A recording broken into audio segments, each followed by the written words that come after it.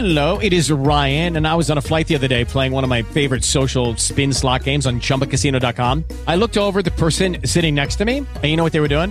They were also playing Chumba Casino. Coincidence? I think not. Everybody's loving having fun with it. Chumba Casino is home to hundreds of casino-style games that you can play for free anytime, anywhere, even at 30,000 feet. So sign up now at ChumbaCasino.com to claim your free welcome bonus. That's ChumbaCasino.com and live the Chumba life. No purchase necessary. VGW. Void where prohibited by law. See terms and conditions. 18 plus.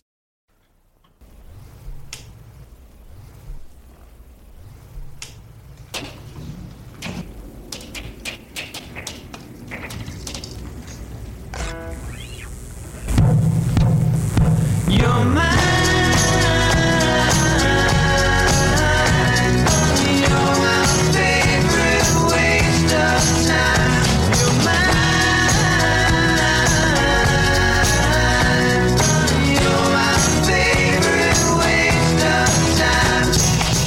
Hi, this is Brian from Comic Store West. My favorite thing of 2017, I tried to get healthier in the year. I did my first 5K. We'll see if I go any higher than that, but I'm definitely planning on trying to do one a month or one every other month. It helps you get some health insurance perks out of that. But so yeah, I'm going to try to stay healthy. And I think the wife is trying to get me to do something with her at a gym or yoga. So we'll see. 2018 might be the healthy year for me. At the store, similar to last year, we had some really good charitable events this year. Same ones as last year, but like we like to do every year, we like to grow it and make more for the charities, and we've done that this year for all of our charities. The Martin Memorial Library with Free Comic Book Day, Johns Hopkins with Johns Hopkins Children's Center with our gaming events. So we're going to keep working on that and try to beat that again. You know, every year I try to beat it every year, and my employees are starting to get mad at me because sometimes I set too high of goals. But so far we've done it, so we're gonna keep trying.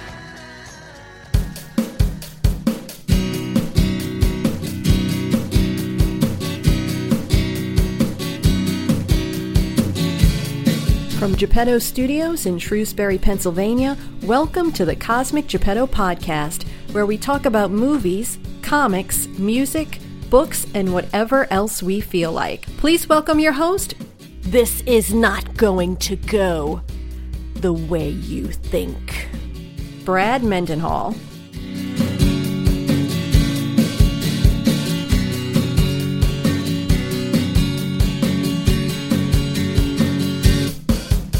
Hey everybody, it is the first Cosmic Geppetto podcast of 2018. Happy New Year.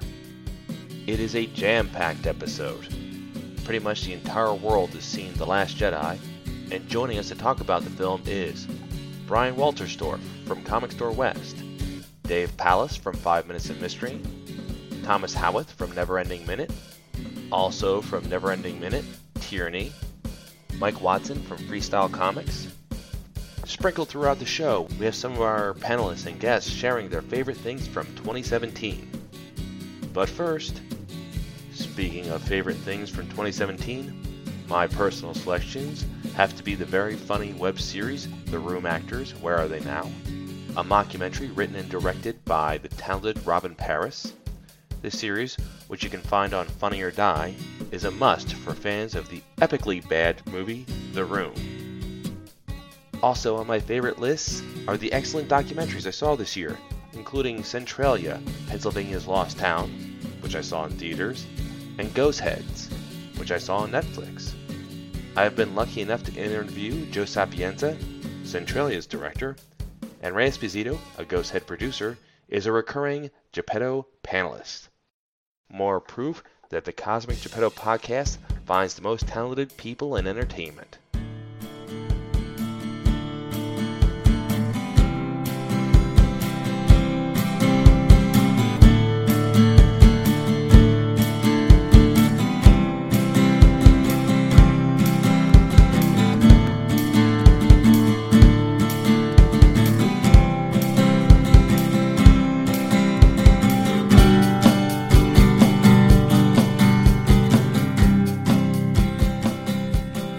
We are back at Comic Store West, the best comic shop in Pennsylvania.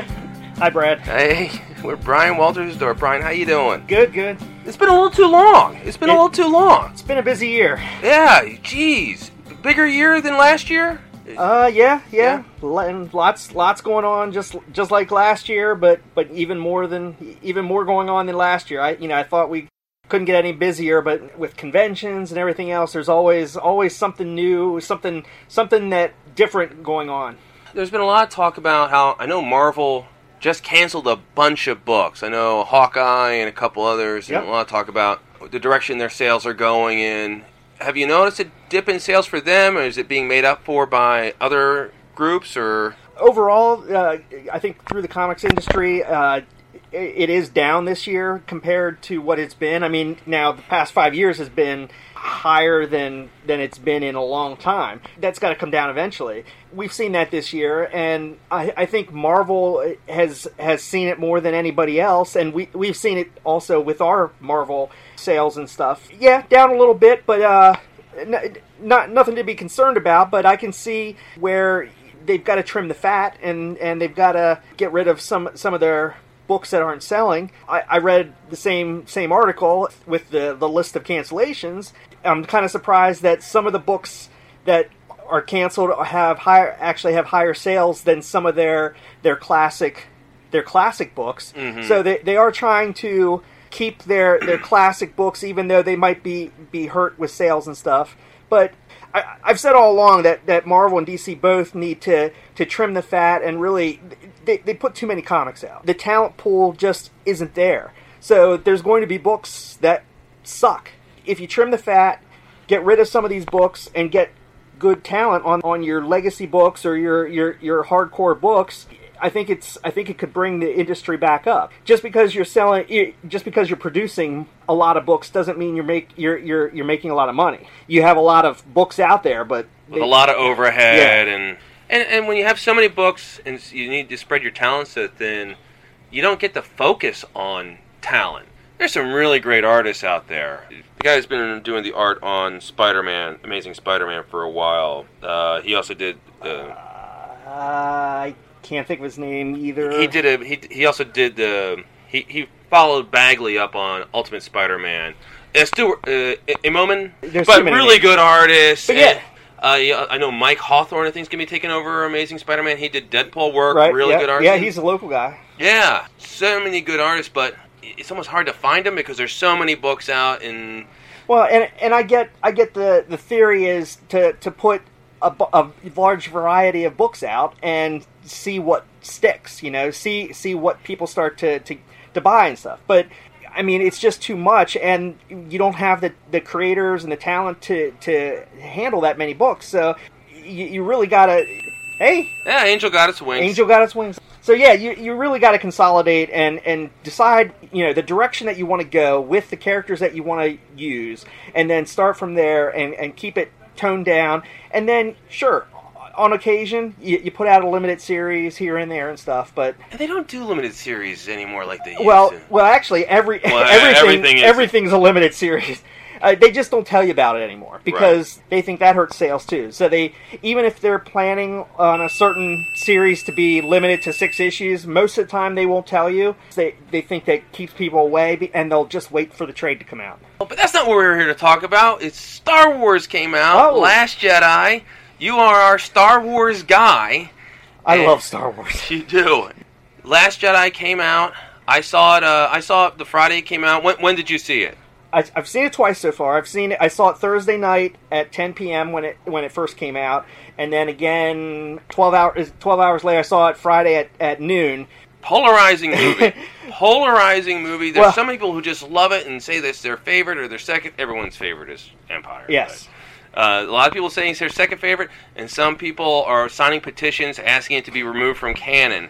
Yeah. Where are you landing on this? Well, I'm as polarized as everybody because after I saw it the first time, I completely hated it. I thought it was horrible.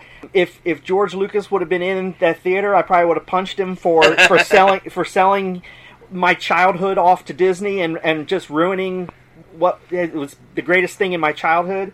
Then I saw it the second time on Friday.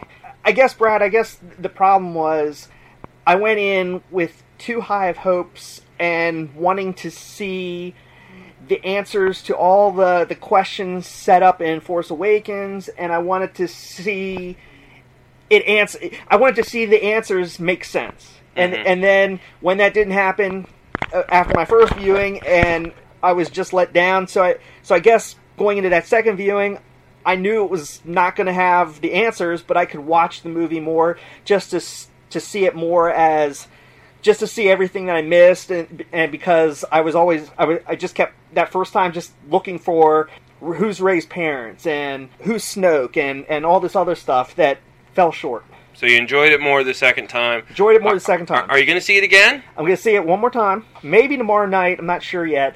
I was spoiler free going in, and I was off of social media the week of and everything because I didn't want to know anything. But now, I like to read everything I can, and I've read a few things that I didn't know about, and I want to see them for myself during the movie. So I have some stuff to look for in this third showing.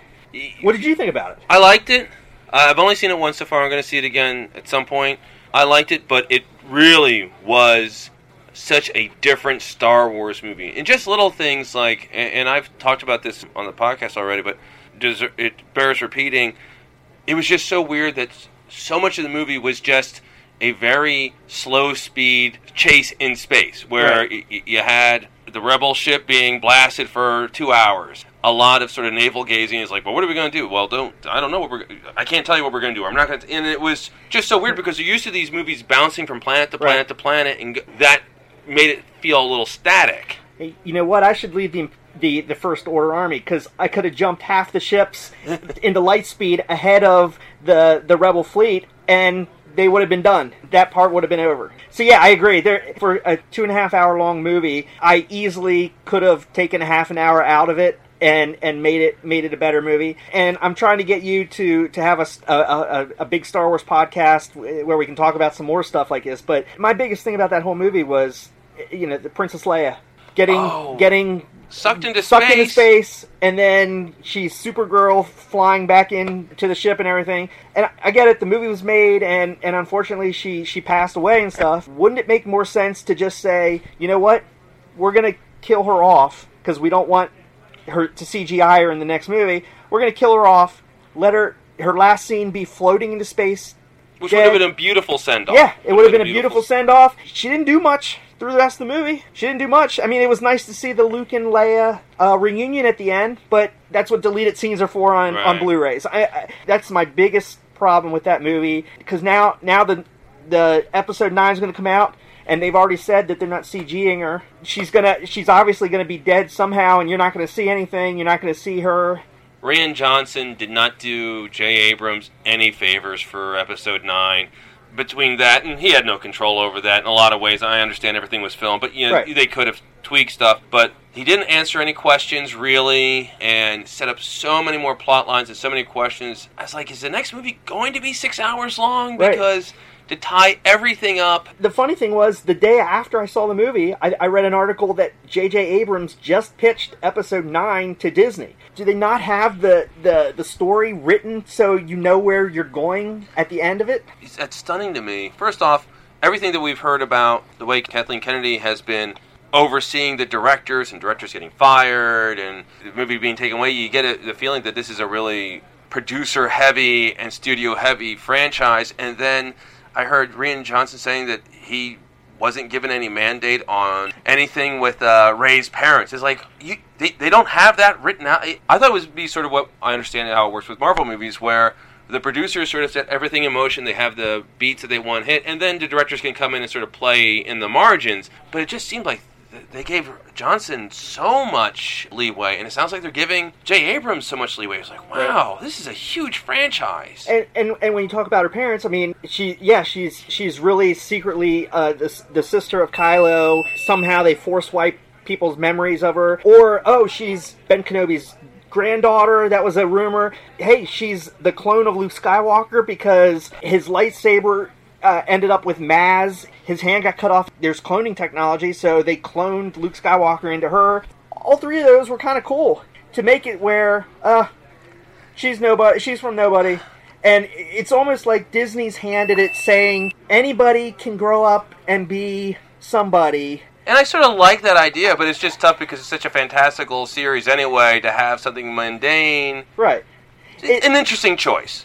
I don't hate it like I did the first showing. It definitely was not a Star Wars movie to me. Yeah, definitely very different feel. I'm interested to see how they wrap this up, and boy, it'll be really intriguing because apparently they're giving Rian Johnson his own trilogy after this. Right. I'm intrigued by that because if you take him away from the main saga and give him his own playground, that could be really cool because part of it is it didn't feel like a Star Wars movie that we're used to. That might work with his own, if you give him his own characters and his own playpen, that might work better. If he's getting all three of the movies, so, I mean, if it were me, I would have the whole plot for all three movies written out so that I knew what the direction was going to be before I started the whole thing. So at least if he's got all three, he knows he's going to be doing all three. So maybe there'll be some more planning and stuff. And yeah, if you're in the universe but you're not working with the same characters and stuff, I'm not totally against him taking another shot at it. But whether it was his fault or Disney's fault or whoever's fault, they really needed to do a little bit better job on this movie. I wanted to ask you, and I love whenever you get definitive, this is my rankings, and I want to know, you are our Star Wars guy, so I asked you to pull together your ranking of the Star Wars movie, first off, just to see where this movie lands in it, so if you want to start from the bottom and work your way up. Okay, we'll start from the bottom, and I had to think about it for a little bit today to figure out everything and stuff, and I just have watched them recently leading up to the Last Jedi, so coming in at the bottom is Attack of the Clones. Okay, fair. Next up, we have Phantom Menace. I like the Phantom Menace in that fight scene with Darth Maul and Kenobi and Qui-Gon Jinn was awesome. Music was awesome. People don't seem to like that. Darth Maul was such a great design character. I was so disappointed when he died at the end of that movie. He's like, no, I wanted another movie or two out of him. Right, and it's a great fight scene. I mean, when they get separated, something's going to happen, and you see the death of a Jedi and stuff. So, I mean, it's really cool. So then, right up from Phantom Menace, here we go, Last Jedi. Oh, okay. It did beat 2 of the 3 prequels, but it did not beat all 3 of the prequels. So right above Last Jedi was Revenge of the Sith. Again, it had some problems, but I loved the Kenobi Anakin Skywalker fight and seeing how Darth Vader got basically created. So that's what everyone was waiting for in those prequels. Right. They were waiting for Darth to show up. And you saw Luke and Leia being born and everything. It answered the questions that people wanted to see. So right above Revenge of the Sith, I have Return of the Jedi. Okay. Then I have Force Awakens, which obviously I liked a lot better than Last Jedi because I have Force Awakens in the top 1, 2, 3, 4. So then at number 3, I got New Hope. Yeah. Number 2 is Rogue One. I really thought they did a great job on that to tie in episodes 3 and 4 the way they did. I think they did such a great job, and I think the CG, while I didn't like it the first time I saw it on the screen, when I've watched the movie on the TV, it looks a lot better, and I guess it's because it's a smaller screen or something, but the Princess Leia and the Tarkin screen CG effects, I love. Rogue One was exactly what I want these non-saga movies to be, where it takes place in the universe, but you can tell completely different stories. It was a war story with where nobody made it, and they were able to touch upon it a little bit and something that leading into it tied in well with the main saga, but it was its own movie, and that was fantastic. That's what I want these movies to be, and they can be completely different. That was a war movie. The next one could be, I know, Han Solo. They were talking about it being a comedy, and now it'll be interesting to see how that lands. The thing that they need to do, which they didn't do in Rogue One, but I think they need to do it in the spin-off one-shots. They need to have the crawl at the beginning, and they need to play the Star Wars music. I'm sorry. It doesn't feel like a Star Wars movie if you don't have that. You got to put that in to Han Solo movie, and if they do Boba Fett and Ben Kenobi, you got to put it in. Hey, you mentioned earlier, number 1, Empire Strikes Back. Still. I barely ever ask people their favorite. It's like I either ask them their second favorite or Empire. Just so close to a perfect movie. A movie so good that it makes New Hope look less by comparison. And New Hope was amazing. When you first watched it the first time, it was so incredible. But then it was just such a drastic step forward. So and it's rare to have a sequel be better than the original movie. It's very rare in the industry, especially back then. Right. Well, with comic book movies, it seems to happen. Usually 3 is the one where they really land. It seems recently like it. With Logan and the Thor movie, but And it's also often because it seems like now with movies, they plan on it being 3 movies when they do the first one. Like the first movie is almost an origin film that they're trying to get out of the way sometimes. The studios seem to be getting better and better directors to do sequels. Thinking of RoboCop, the first one had this amazing director, Verhoeven, the guy who did Total Recall. Yeah, again, my name knowledge is not very good. And that was when he was at the peak of his abilities. He did RoboCop, and then they did well, and they were like, well, let's do another one. And they actually got the guy who directed Return of the Jedi. But it was well past his expiration date. I think Return of the Jedi was his last mainstream movie. He's a director who's been around forever, and then it's like, oh, okay, they got a guy who's really clearly lost his fastball and didn't have the same writer, and they didn't think, oh, let's keep doing these movies. It was afterwards, oh, I guess we should do one because the last one made money, as opposed to going in and trying to get better and better directors and increasing the budget. Imagine that, increasing the budget. Yeah. Any big things coming up at Comic Store West? Or just sort of trying to survive the holiday? Just surviving the holiday. Nothing in the short term. I guess we're planning our convention visits for next season now. Some other larger events that we want to do in the store. So we're starting our planning for some of the first quarter of the year. But yeah, just trying to get through the holidays this week and next week.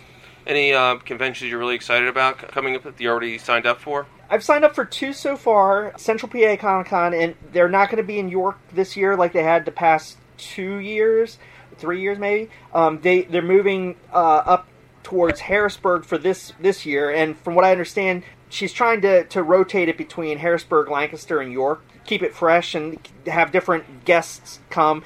Some people in Harrisburg don't want to come down to York to go to a convention. Some people in York don't want to go up to Harrisburg, blah, blah, blah.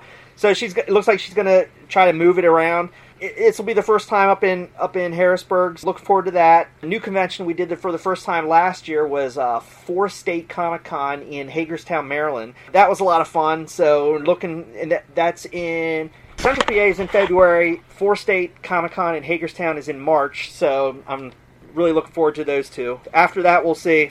We'll see what's next.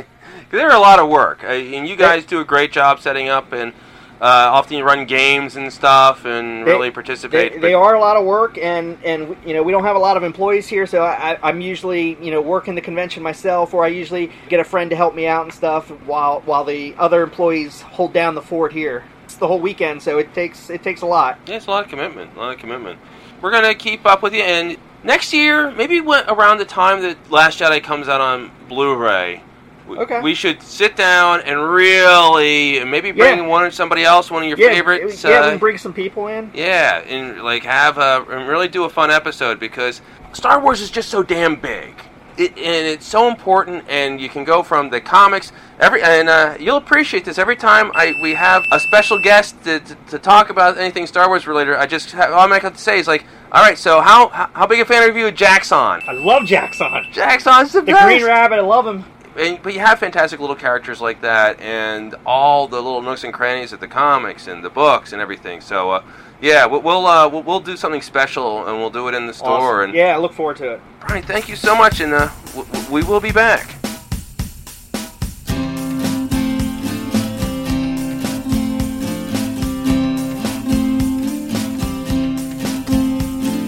Driving down Industrial Way, right there in York, PA, Comic Store West. Brian's there to help you out. He's got a staff to shout about Comic Store West. Come on,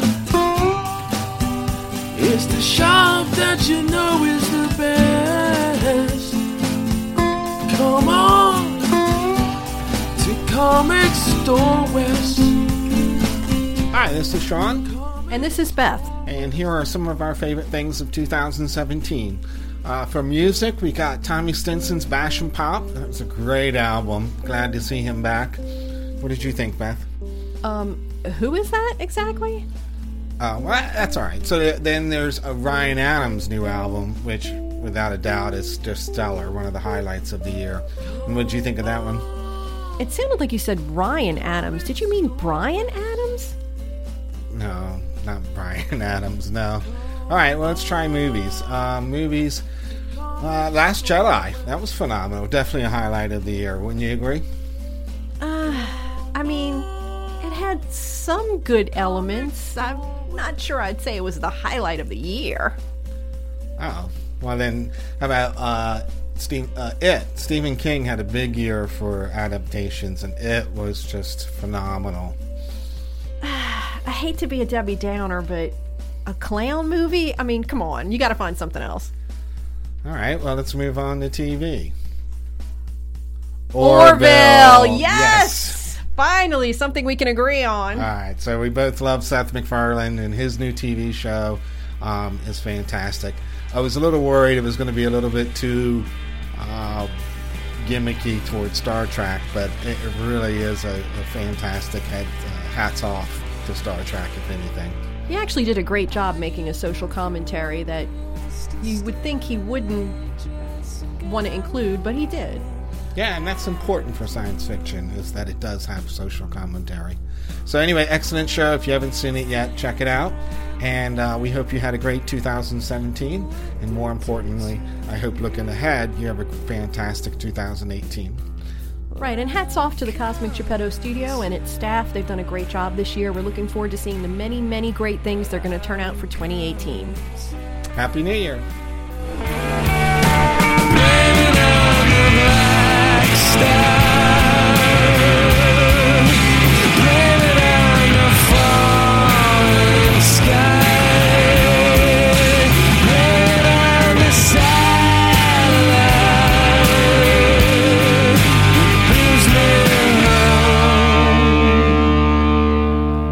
Star Wars The Last Jedi has come out. Everyone's had a chance to see it, and judging by the box office, literally everyone's had a chance to see it because it's made an incredible amount of money. But the feelings about this movie have been polarizing, I think is a pretty good way to say it. So to discuss this, I brought in two of my favorite guests, some guys fantastic from the world of Minute by Minute podcasting. From the Never Ending Minute, we have Thomas Howarth. How's it going? Real good, real good. Thank you so much for joining us. Thank you for having me. I've been dying to talk about this movie. From 5 Minutes of Mystery, a good friend who was also on our Before Star Wars Comes Out episode, Dave Palace. Dave, Booby, how you doing? No, I am glad to be here, even under these circumstances. So I take it we might have opposite views on this, Dave. Probably. Dave, I want to start with you because I've gotten the impression that yours is a particularly strong opinion. What were your feelings on The Last Jedi? I guess I'm going to start at like how I got here, because I feel like if I just run into my criticisms, it won't be right. I went to see Force Awakens, and I was like, all right. Like, I was the feeling I walked out, I went, all right, like, not angry at it. I understood it as a foundation. We got to set a ground foundation, and it is an easy, safe thing. Kids aren't going to be confused. And you got some new fun actors. Harrison Ford likes to die off. He doesn't want to feel like doing it anymore. All right, fine. That's fine. We got enough out of it. I said, okay, I'm not going to be too critical about JJ. I'm not a fan of JJ really, but he did a fine job of making a foundation. So when they said Rian Johnson will be doing the next one, I was like, great. I like him because he directed one of the episodes of one of my favorite TV series, Terriers. He did Looper. I loved Looper with Bruce Willis. I felt like that was like one of the movies that brought Bruce Willis back from doing actual non-acting. I felt like he actually acted in that role. Bruce Willis seemed to care when he did Looper. And yeah. Bruce Willis goes 5 years without caring. And then every now and then somebody just finds the right movie for him to suddenly engage in. Because it felt like he pulled out his like 12 Monkeys type of character. He's like, I'm for the future. I'm paranoid. I don't trust anybody. I gotta get this done. I gotta get this done now. I was like, oh, I love Looper, and I loved Brick. I felt like Brick was the detective story I never thought of. It's like, what if we did detective, but we did high school? If you've never seen it, it's awesome. It's like, yeah, just imagine noir detective story, but Joseph Gordon-Levitt plays this like just hard-boiled detective, but he's a kid in high school. It plays very well. So I love Rian Johnson. So I was like really excited going in here. And then, the closer we got, I think, if anyone heard the previous podcast, every time I get really excited, either Disney or one of their business partners would do something that would really aggravate me, like the Battlefront 2 controversy, where it was just like people getting nickel and dime trying to play a video game. Right. I got aggravated at that when Disney started like talking smack on the journalists and saying, well, maybe we won't give you preview critics to the shows. I was like, oh my God, like all this bad press is just killing my mojo to try and enjoy this damn movie. By the time we get to the actual premiere weekend, I did not pre-order my tickets because I was actually like, maybe I won't get wrapped up in the hype. I'll give it a few weeks and then I'll do it. And then I was like, no, like clearly everyone's freaking out about something about this movie. All the reviews, people are like, oh man, they take a lot of risks. I'm like, okay, all right. I'm like starting to scratch my, my beard here. And I'm like, my stubble. And I'm just like, I should. So I get a ticket just for Sunday evening, just myself. And I go see it. And so I said, okay, let me temper all the expectations. I have all this fanboy stuff in them. Let me just drop it all. Let's just say, can this movie get me from A to B with just characters and a storyline that I could say is coherent enough that I don't have to like compare it to say like, did this lore or that storyline? I was like, I'm not gonna go with any expectations. Yeah, when I walked out of the movie, I'm like, I'm aggravated. Like I actually was getting aggravated watching this movie. I didn't want to yell because I had kids around me, but I wanted to yell at the screen a couple times. Like, what the are you talking about? I was like that. I was just like, I'm getting aggravated at what the characters are saying and doing. And it wasn't even like, I wasn't even thinking about Star Wars. I was just thinking about like movie. Like I'm watching a film, and if a person's not acting or talking or responding like a human being would, even in a fantasy sci-fi movie, I was still getting aggravated. And so that's what happens. I left the theater. I'm just like, I'm aggravated. And yeah, I started just kind of posting general on Facebook. And like, I feel like there was definitely like a poll. Like there were some people aggravated, but some people were like defending it. A lot of the defense was, oh, well, this is the new way of Star Wars. I'm like, I'm not talking about Star Wars. I'm just talking about that was a movie that took millions of dollars, hundreds of millions of dollars to make, and millions of people are going to see, and it didn't feel complete, or it felt unwieldy. It felt like an entire season of Battlestar Galactica got summed up into 2.5 hours of movie with like parts that were cut out. For the risks he did, he made like a really, just big messy movie. I had all these thoughts. I want to say I had all these thoughts before I watched the Red Letter Media Half in the Bag review, because I was so excited to hear what they said, but I kind of felt good that I had about the same opinion as them. It wasn't like angry hate, but it was like I don't know what's going on. Like it just felt like Rian Johnson, he really didn't like The Force Awakens and decided to be really passive aggressive and just to kind of like stomp on any of the foundation that JJ built. We're left with this like, okay, like, because I felt like Force Awakens was a restart to the prequels, and then this feels like a restart to The Force Awakens. So I don't know where we stand. I can honestly say that upon my first viewing, I walked out with the exact same feeling. The feeling that, in my words, I said it felt like Rian Johnson was giving a big finger to everything that JJ set up and basically saying the intrigue that you tried to set up doesn't matter to me and it's not going to be important going forward. That was my exact reaction after my first viewing. How many times have you seen it? I've seen it twice now. Dave, do you have any plans on seeing it again, or are you? I've seen it enough.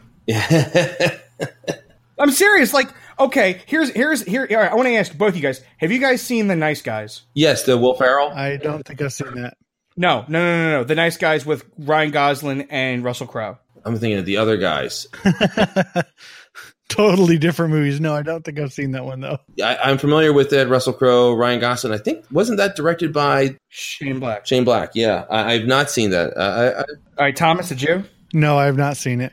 Okay, what about Sicario by Denis Villeneuve? Have either of you seen it? No, but it's actually on my to-watch list. Okay, that's the 8th time I heard that this week. Podcast come out that I needed to watch it for. I don't know why. I've been asking that question to everyone I've talked about Star Wars, and other than the one friend I forced to watch those movies with me, which he enjoyed, but I had to force him to watch them, no one's seen these films, and I feel like that's important to me for some reason, because when it comes to witty dialogue, The Nice Guys was able to balance the actual drama of this mystery and really good comedy, whereas I felt the comedy in this one felt weird at times. And like a little too much. And then the reason I bring up Sicario is because That's the entire subplot of Benicio del Toro's thing. Literally, he's obviously in Sicario. That's why I bring it up. But what I'm saying is like the whole, both sides, it's gray about this war. And I'm like, Benicio, I've seen you do this better in Sicario, where it's just like the cartel and terrorism and modern America and how we're trying to fight this war and there's no easy... you can't just point at the border wall and say, well, there's the problem. It's just like there's this whole like amalgamation of drugs and just terrorism and just and culturalism that like permeates all throughout Sicario. And I'm so glad there's a sequel. I just saw the trailer for it. I'm very excited. Trailer looks amazing for that, for the sequel. All the more reason you need to see Sicario. And that's why I bring these movies up, is because those are the vibes. Like, and also the reason I bring those movies up is because while I was watching those films, I said, I can't wait to see this again in Blu-ray. The movie's not even halfway over. I'm already saying, I can't wait to watch this again and own the Blu-ray. And maybe John Wick's the only other franchise I can think about where it's like, as I'm watching it, I already want to watch it again. I haven't even gotten to the end yet. I'm already like, I want to own this. I want to see this a million times. And that sadly did not come to me with The Force Awakens, and definitely not with Last Jedi. I felt like, and I'm not even looking at this as a fanboy. I'm not trying to go, this is my Star Wars. This is my story. No, I'm not. It's just like, I'm just like, this movie is aggravating me. And I don't want to be aggravated because I spent $15. And when people are like, oh, you got to see it again. I'm like, I just spent $15.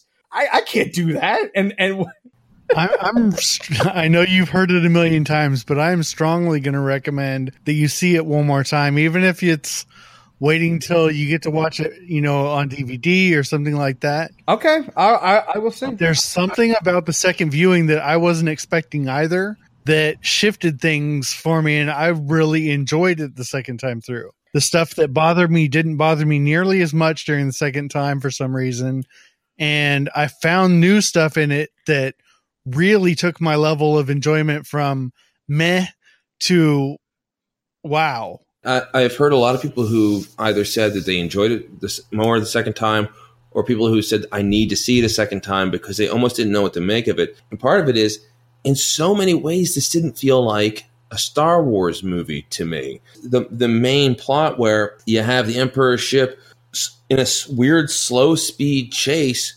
with what is left of the rebellion, that's the movie. It's just weird. And you have all the subplots and you have everything going on with Rey and Luke.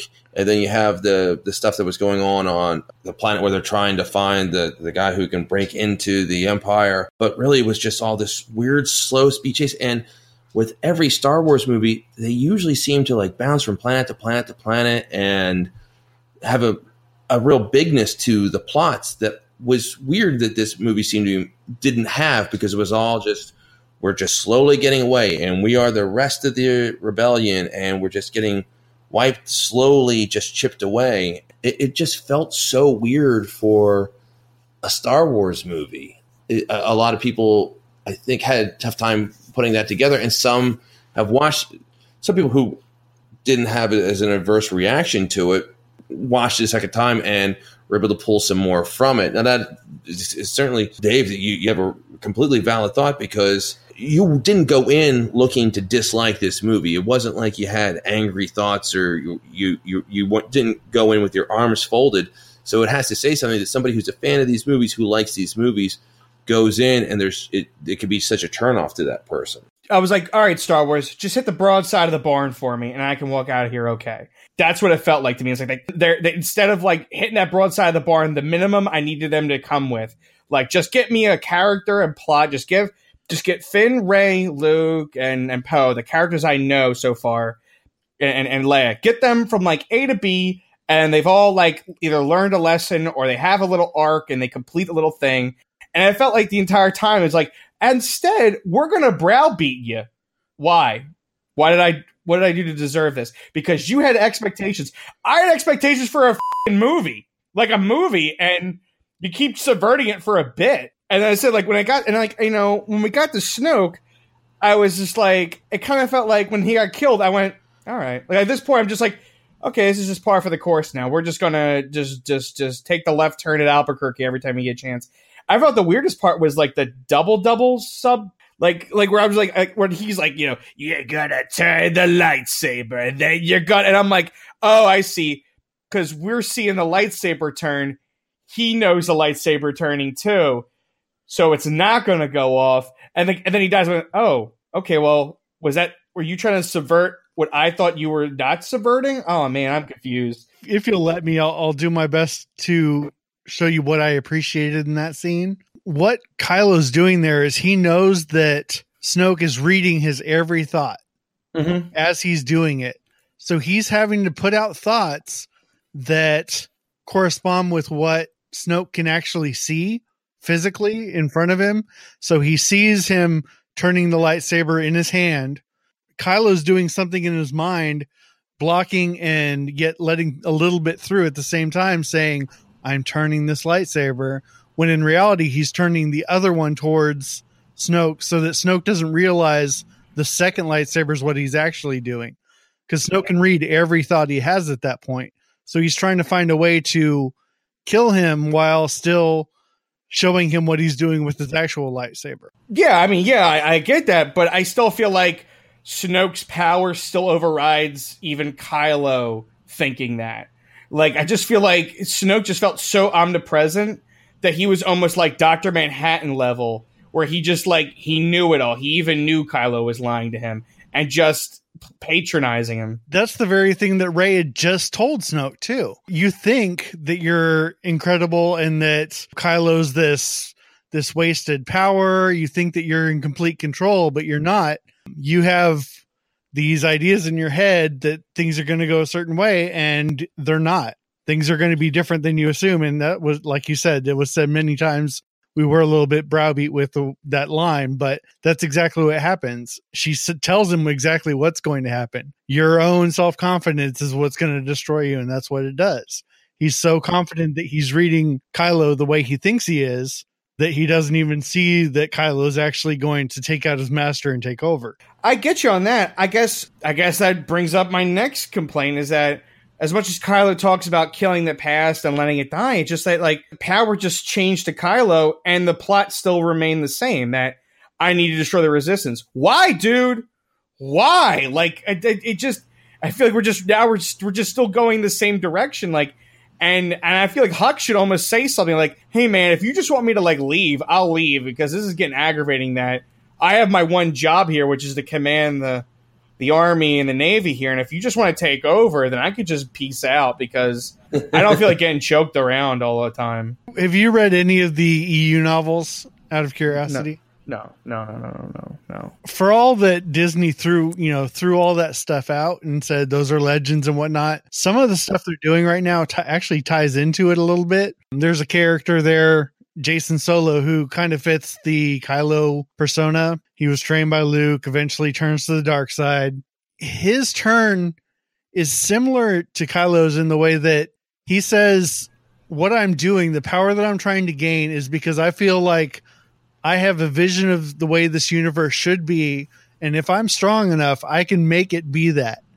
And that's the same thing Kylo's doing right here. He thinks that he has the power to control his universe instead of letting the universe control him. So he's trying to take that chance now. He's tired of being somebody's underling. He thinks he can do it better than anybody else possibly could, and that's why he's taking the power for himself finally. I guess the biggest thing is that we have the weapons dealers, they sell guns to both sides, so which side's really the good or bad guy? I'm like, well, I'm pretty sure doing the math, the bad guys were the ones that blew up the 8 planets there, right, with the base of a giant laser. So I still think, doing the numbers, carry the 3, that those are still the bad guys, and the people just trying to get away are still the good guys. It did feel a little late in this franchise to suddenly try to have, well, we're all sort of the bad guy, and we're all, it's like, no, they actually say they're like work for the dark side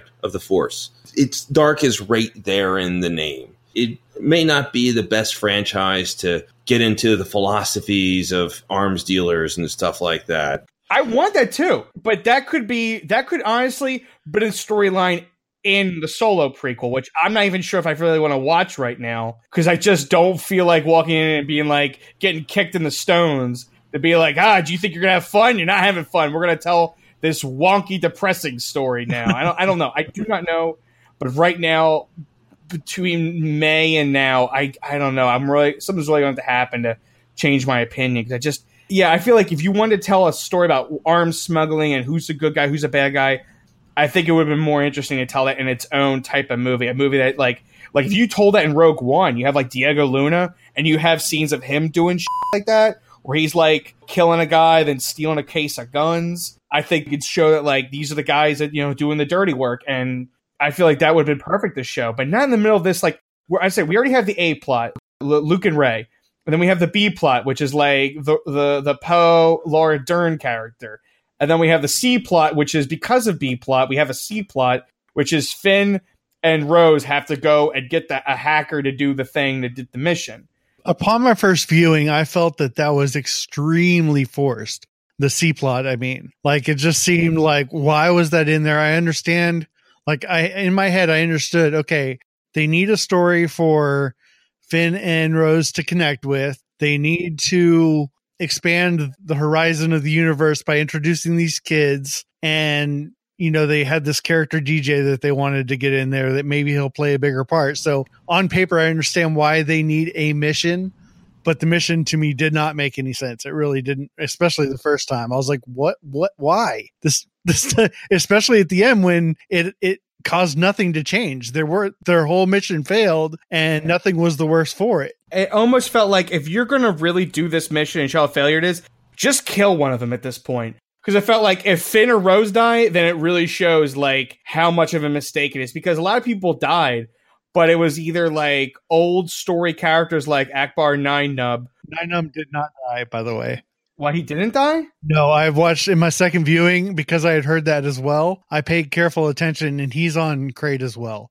He makes it to the end. Oh, well, they don't focus on him again, but he is there. He made it to Crate, but was he in one of the skimmers? No, he makes it off the planet. You need to tell me that he's on the Falcon because, like, so many people are dying that, like, like, I'm telling you right now, I didn't see Snap Wexley on the Millennium Falcon. Henceforth, he is dead. JJ, you can't bring him back. You cannot bring Greg Grunberg back. I actually heard or read something just before we started this podcast about the Visual Dictionary or like one of those books. And it says that there are other planets that are being evacuated as well.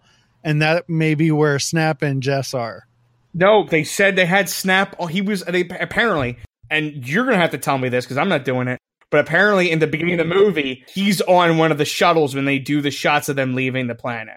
Oh, I might have to rewatch it again and see that. There you go. And you could just text me later. Yeah. Because I was looking for it. Someone on Reddit at least said, oh no, I saw Snap Wexley on the ship, but I didn't see him in the rest of the movie. So he might have been one of the pilots that passed. And okay, so here. So now I love to be a fly on the wall at JJ's house after he saw you and me both. The Last Jedi the first time. This is like a crazy tennis match. Yeah, he must have been like, what the was that Johnson guy? I've been doing this and that.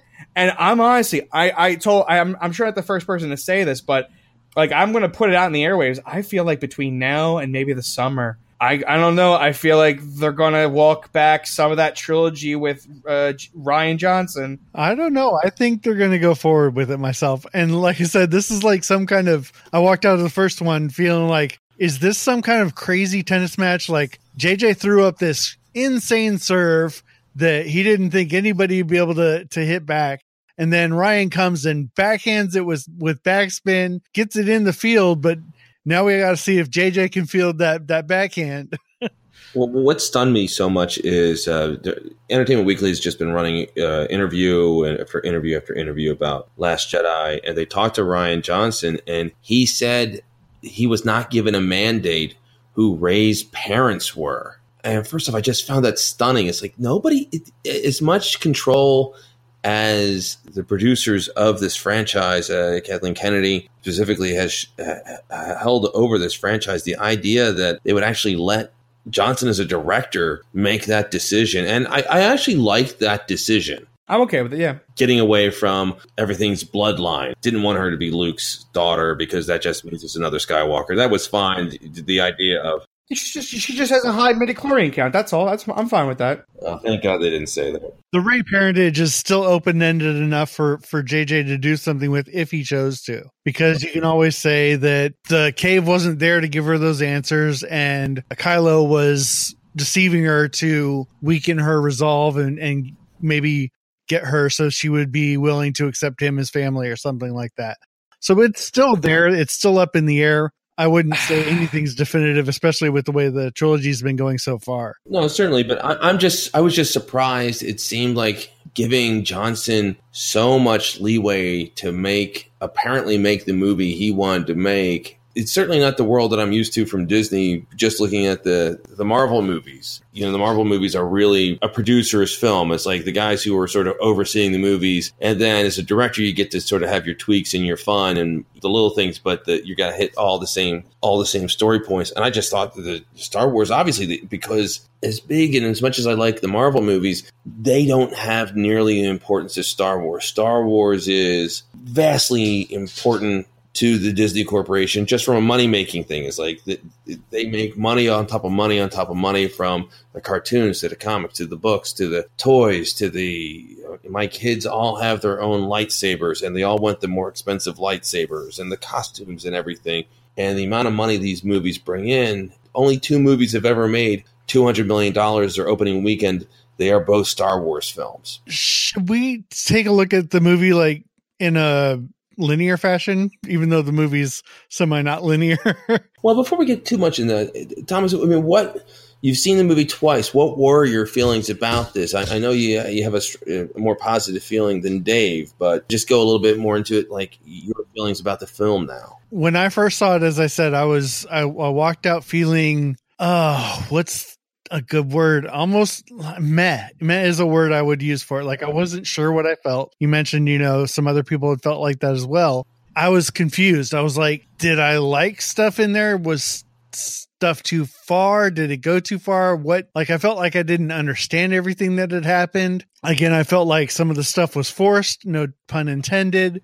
Some of the scenes that people went through. And I was like, I know I need to watch this at least one more time to solidify what I'm feeling and just to get a better feel for the movie. And so I went back in a second time, 2 days later, after I'd had a chance to talk to friends about it, talk to the internet about it, read what the internet was saying, see some of the biggest critiques. And that allowed me to prepare myself to look for those things as I was going through, to really analyze what those specific points were going to feel like to me as I watched it a second time. Now, when I went in the second, I should preface this by saying I was spoiler heavy pretty much through the whole time. I listened to, now this is podcasting from MakingStarWars.net, who gets fairly good info during the off season and during the filming of stuff. I wasn't minding spoiling it. I wasn't going to read a synopsis of it or anything like that, but I knew about Porgs well before they were put out on the internet. I knew about Crate. I knew about DJ. I knew about a lot of these things that were going to be in there well before a lot of other people did. So I had some expectations going in about what I was going to see. I feel like that may have tainted my viewing of the first time I saw it. The second time I saw it, I knew what to expect. I knew that it wasn't going to had these images in my head of a big fight on Ahch-To where the First Order came down because there was some false information about that. Some fight scenes between Luke and Kylo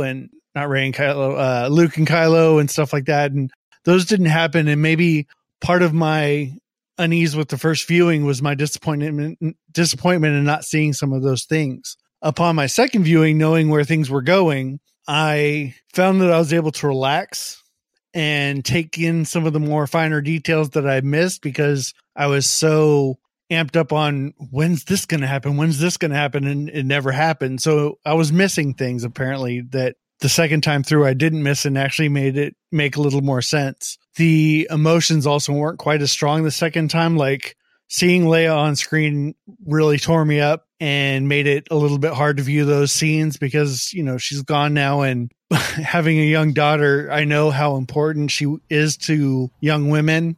She was important to me too. I mean, she was probably one of my first crushes as a kid, and knowing that spunk and that fire is just gone, and seeing it on screen again really drained me a little bit the first time. Like, I wasn't paying attention to stuff because I was too busy crying about seeing her. In the second viewing, I was able to relax a little more and just take it in.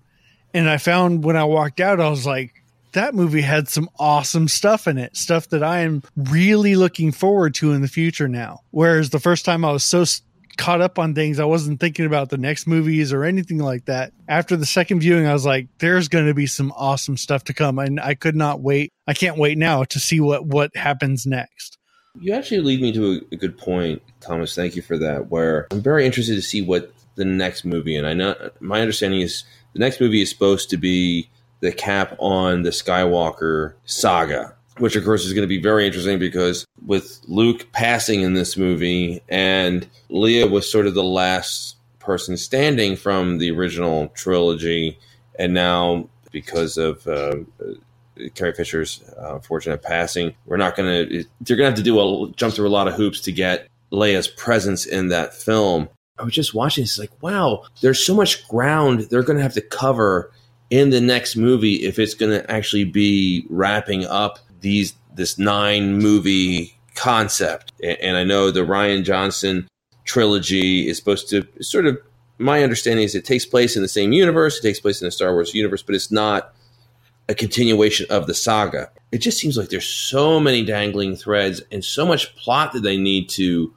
really go over. Just things like they finally, and it didn't even occur to me that Poe and Rey hadn't even met until the end of the second movie. And it's like, wow, that's going to take a lot to sort of establish that relationship, whatever it is, just have interaction between them. Also, one of the things I really liked from the first movie was the interaction between Finn and Rey, and they had no interaction. So the relationship, whatever it's going to be, hasn't moved forward at all. And we're going to have to wait until the third. So that has to happen in the third movie and sort of refigure out what is going to be between Kylo and Rey. Also just rebuilding the rebellion, because by the end of this movie, it feels like there's like 6 guys left in the rebellion, and sort of they kept saying it's like we're going to rebuild the spark and everything. But it's going to be a lot of rebuilding. And is it just going to be something that happens between movies and the rebellion is back to full strength by the third movie and that feels like a cheat?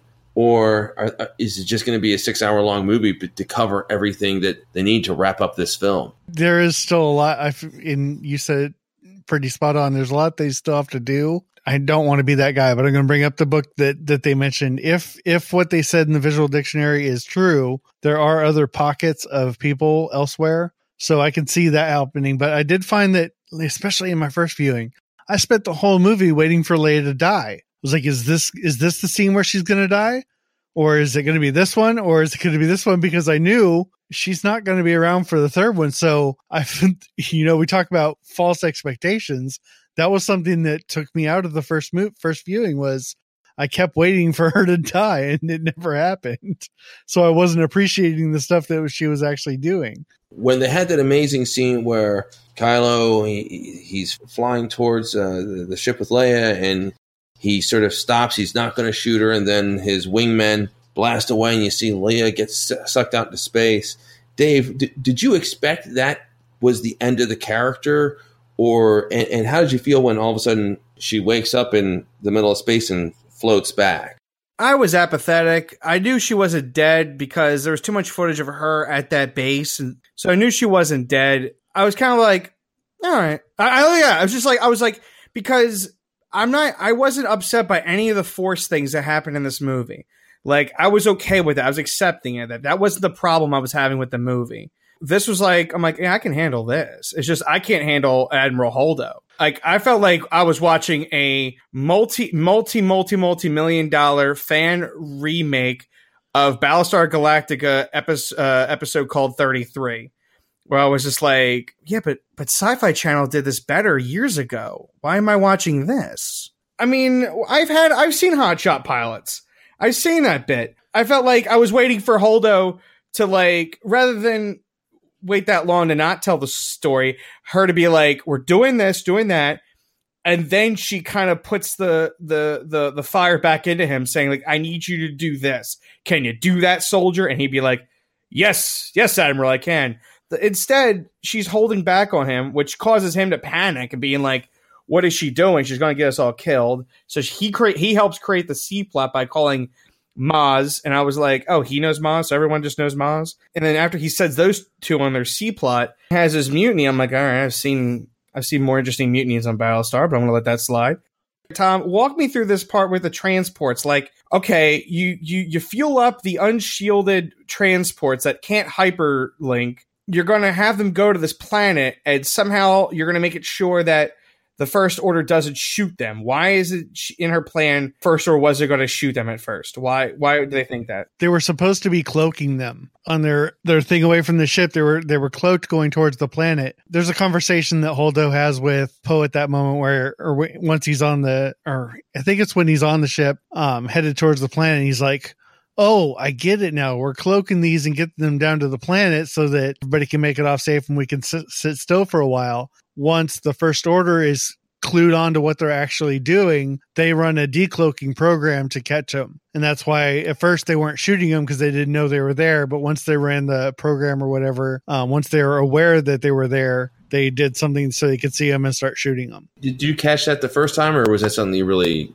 got a benefit of the second go around? Yeah, I was going to say, did you get that on the second run or the first run? I got that part on the first one because especially when they say that they're going to run the decloaking program and then they start firing on them. All right, I must have just been... You might have been checked out, I understand. I was just like, I don't understand you, Holdo. Why can't you be more like Admiral Kane from Battlestar? Be better. I don't know. I'm like, I like you, Laura Dern, but God, do I hate this character. I just started liking Poe. I wasn't a big fan of Poe because he felt like a cardboard, so I felt like, oh, I'll get more Poe. And now it's like, no, this is the part of the movie where we on Poe. Right. Well, then you, lady. So it wasn't so much shitting on Poe, but there's a plan in Leia's head because she knows she's not going to be around forever to groom Poe for leadership. She has to get the hot-headed streak out of him, but she also wants him to understand the importance of keeping secrets, I guess, sometimes. That everybody doesn't need every piece of information all the time because he's going to have to do something like that in the future. I can see it. Where he's not going to be able to tell everybody everything like he would right now. So he needs to understand that sometimes military secrets are important. Because if he had known that information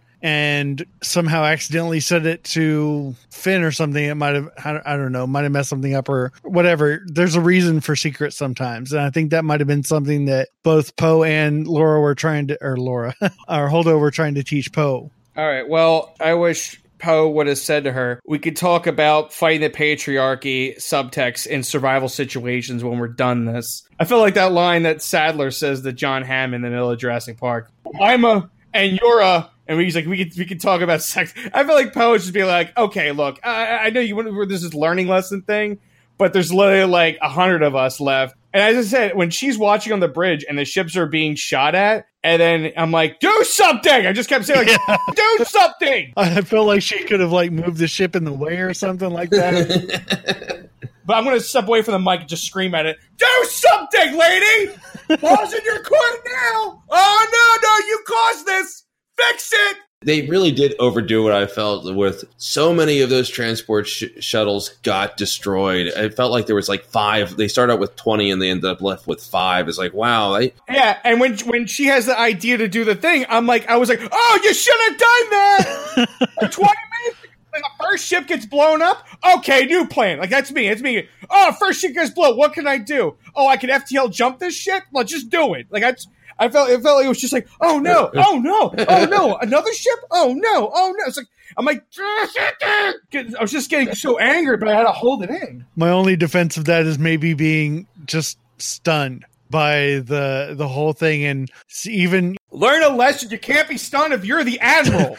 You can't sit there and go, I'm stunned. Often go astray, and this was a good illustration of that. You know, they had this plan, and to see it falling apart in front of your face, I can see someone who's vice admiral, so she is pretty high up there, but, you know, this is her choice and her actions. She gets to watch it go down, and I can see that stunning somebody for a little bit. I'm sorry. I still think Poe is right with the Dreadnought thing. I mean, the heavy bombers are stupid, and they should still use Y-wings. Because how he was describing, how I had to take his word for it, how he was describing the Dreadnought sounded like if they made it to that planet, the Dreadnought would have just went, okay, cool, blah, and then the entire base would have been glassed. because that's the feeling that he was giving me, was just that like these guns are so big that the shields can't stop. That's how he was. So how he was telling me, I was like, I gotta take his word for it. Never heard of a dreadnought in the First Order. These guns look huge, and they can vaporize the ground. If this thing isn't destroyed, there is no chance of getting away, because this thing will go brah,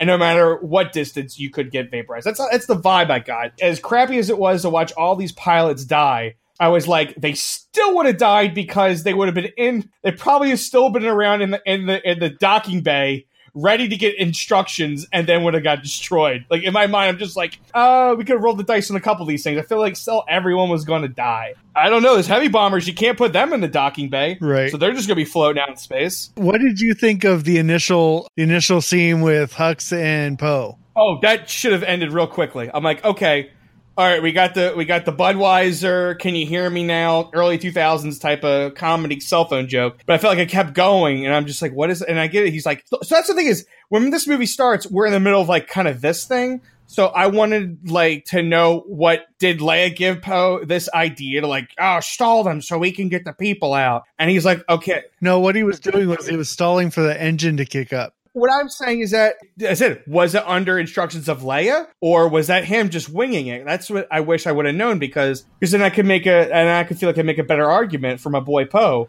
to be like, hey, you set him up there to cause to stop the dreadnought from attacking, and he's just doing what he's doing. I think the plan was to have the bombing run happen. He was supposed to jump in there real quick with his little super hyper jet, get in there and take out all the surface guns so they could make this bombing run. It kind of went to when all the TIE fighters and stuff showed up, which I don't know why they weren't expecting that. Yeah, they had A-Wings. It's like, do your job, A-Wings. That's your job. I mean, other than that, that's what he was doing. He was basically stalling until his engine primed, and he could use that jet to get in there and take out the cannons. I was like, these new heavy bombers are stupid. Where do you use them? Why would you put them that close together as well? Yeah, I just feel like, what's the bit? What's the bit that it carries a lot of bombs? Y-Wings can still carry half decent amount of bombs, and they're reasonably fast and the same size as X-Wings. It's like, you just get your equivalent of Gold Squad. See, that's the thing is, that was probably my favorite moment of Rogue One. Like, you could take everything away and turn Rogue One into a 2-minute cut, and it would be Gold Squad just ion bombing the Star Destroyer, and then Admiral Rad is like, that thing in its side, and then they just ram it and crash it into another Star Destroyer. I was like, that's the best, because I felt like we have tactical, strategic planning. We're outthinking the First Order. This was kind of like just, I don't know, it was just like the plan was to escape, and then the plan was just like, we'll just stay on this little rim and on the edge of the things, and then we'll get to a planet, and then we'll just hide. I'm like, all right. In the words of Tony Stark, not a great plan. Well, Star Wars is not known for its great plans. I mean, do you remember how Luke got Han out of Jabba's palace? That plan is confusing. Now that it's like 40 minutes in, can we now bring up our wishes that we wish we saw in this movie? Because I feel like I wanted to get all my like legitimate as a movie issues aside, and then save the fanboyisms for like the dead last after everything was like covered in the most basic criticism I could have. What is something that you were really wanted to be there and it just didn't happen? I knew this wasn't. I want to start with the one that I knew was not going to happen, but I feel like this is what Mark Hamill was thinking before he actually was given the script. Because I felt like I felt like he was going to reject the lightsaber, but not like that, not in a joking toss over the shoulder way. I honestly felt like he was going to sigh and hand it back, saying no, no, like that. I felt like that's how he was going to do it. Like, I knew he wasn't going to accept it. He was going to reject it, but I didn't think it was going to be like a, Nyeh. Right.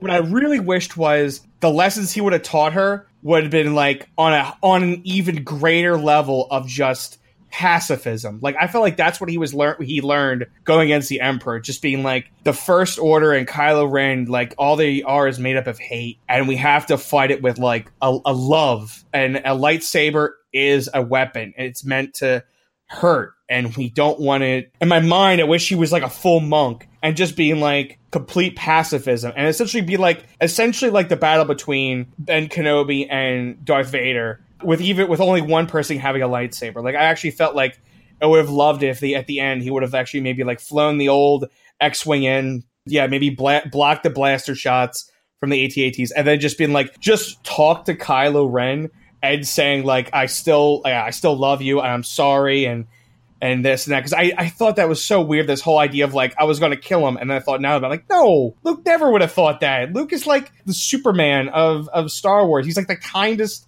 person. He sees the best in people. So like, if he saw the evil in him, he would have had a powwow right then and there with like him and his mother and father. So this was so weird for him to like, I had a fleeting thought. So I pulled out my lightsaber and turned it on. Like, no. So I thought that was so weird. I thought he would have like, so I've loved it if the end battle would have been him like against Kylo. And Kylo was like trying to swing a sword and you just have like Luke just like force dodging, but like not raising his hands to him. I thought that would have been such a beautiful more thing of just like a pacifist Luke trying to instill hope and love into Kylo. That's what I wish. But I felt like the closer we got to seeing the trailers, I was like, I know I'm not getting that. But I was sad to see that like very angry cowardice type of Luke. In that idea that you have, would Luke have died at the end of the movie still? Yeah, he would have died, but it would have been like it would have been like watching a monk tell everyone he loves them and then like allow a get killed and then just he would do it. He would vanish like Ben. He would just be like, you're going to strike me down and hate, but all I have is love for you, Ben. And just keep calling him Ben and would anger the hell out of him. But like, it would be great to see like Luke, he's stalling for time, but also he's really there. He's not hologramming. He's just talking to Ben and just being like a peaceful monk. Like he would have just evolved to a point where he's just like, no, like we have to evolve more than the Jedi and like lightsabers and thinking we're a police. Like we are monks of the Force and we should instill peace and love throughout the galaxy, not to police. Like I said, when he said about the Jedi councils, like they try to be like a police regime. And it's like, no, you were incompetent and you let the Sith, like I believe that part. I'm like, yeah, they were incompetent. They let the Sith grew right out from under their nose. That was a real fanboy wish that like I wanted to squash before the movie, but like the more I'm like, man, I really feel like I would have felt a lot better just to have like him like evolve. He's evolving past the lightsabers. It's an interesting call. It definitely sounds good. Thomas, was there any like fanboy thing that you were hoping to see that didn't come true for you? Like I said, I there were things I was surprised about. One, did expect to see Leia's passing in this movie. I was a little disappointed that didn't happen, but I also understand the desire to give her one last movie that was all about her instead of a full movie of screen time, instead of, cutting it short at whatever point, because it's the last we're going to get to see. As for expectations, like I said, there were some where I mentioned before, I had heard that the Knights of Ren and Kylo were going to show up on Ahch-To and have it out with Rey and Luke, where Luke was just going to tear things up and mess up the Knights of Ren while Kylo got to fight Rey, and then Rey gets taken out. Now Kylo is facing Luke, and Luke just totally trashes him and sends him with his tail between his legs. I thought that's how the beginning of the movie was going to go, and I was a little disappointed the first time I watched it that didn't happen, but I appreciated the directions they did go. There were subtleties that I missed that I really liked, like the fact that Kylo can't take that shot that you were talking about earlier, where he's got her lined up in his sights and he hesitates and he doesn't take the shot, so the other TIE fighters come in and take the shot for him. Well, guess what? That happens again when Luke can't take the shot. Luke's going to burn down the tree and all the knowledge, and he hesitates, and all of a sudden he can't do it. And then Yoda steps in and does it for him. Bam. There were little connections like that throughout the movie that I really appreciated. But didn't Rey, did she have the books at the end on the Falcon? Yes. Okay, so Yoda's like, oh, don't worry, she's got the books, don't worry about it. Yeah, basically he says that too. He's like, she has all the knowledge she needs to move forward. It's revealed that yes, she does. She's got all the books. Yoda's a bit of a That's what I think Red Letter Media brought up, but I had a little feeling about that too. It was like he acted like the goofy Yoda you saw when you first see Empire, when you don't know it's Yoda. He acted like that. I was trying to figure out, why do he act a little silly and not like the respectable Yoda that when he shows his true self? Only thing I think of is as a ghost, it's a little easier to live. He can afford the jabs at Luke, and he's also learned that Luke responds to that pretty well too. He's also got experience in this. Helps Luke realize where I'm coming from if I'm not all hard and serious, and maybe I have a chance to teach him a lesson here. Yeah, I definitely want I think we're gonna have to now. I feel like there was gonna be Ghost Luke in the next movie. I feel like there's gonna be a lot more Ghost Luke. I'm almost curious because I don't know, it's weird. I keep seeing articles, people keep posting them around where it's just Luke's kind of like, oh, I don't like this, Luke. This is weird, but I'm an actor. I have to do my job. I'm almost curious if he's trying to say that as in like, look, if you're going to put me as a ghost in the next movie, you got to give me a better attitude than what I was given in this. Yoda also says something interesting that I did catch the first time even viewing it. And he says that it's a student's job to grow beyond the master. Yeah. I thought that was rather poignant in both. He saw that Luke grew beyond him in the mistakes that he was making with the whole Vader thing. The master's not always right. So he was giving Luke his props there, but also saying that for all that you think this plateau you think you're trying to get your student to, they're going to go beyond that, and they're going to go beyond you and do something even more special than what you did. What's real interesting, and especially Dave, having such strong negative reactions to this, and you've already said that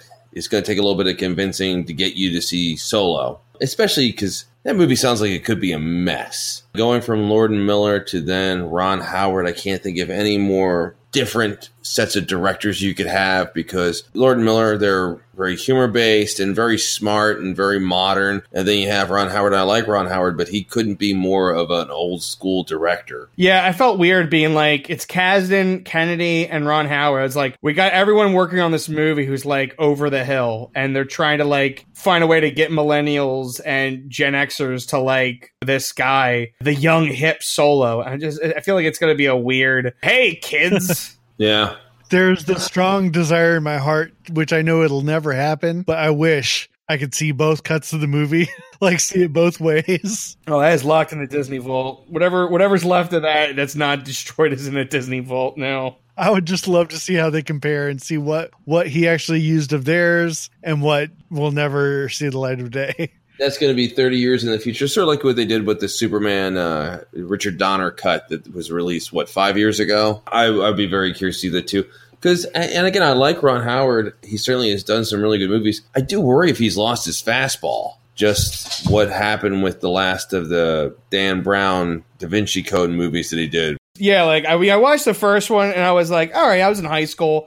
And I was like, for a pulp thriller on a fictional telling of the Christian stuff. Yeah, I felt like those sequels, I felt like him like sign up like, is the paycheck clearing? All right. And him just being like, zip, zap, got yourself a movie. And him just like walking off like not even looking at the reviews. Because you're right. It felt like him and Hanks were like, easy money. Yeah, well, especially Hanks. It was so weird seeing Hanks doing sequels anyway. And then it was like, is this just Hanks knows he's never going to get cast as Captain America, so this is his best chance to have a sequel series or have a franchise because he's not an action guy. It's like, okay, they're sort of adventure movies, but you don't have to be an action guy. You just sort of have to be a vaguely in shape professor. It's like, I can do this.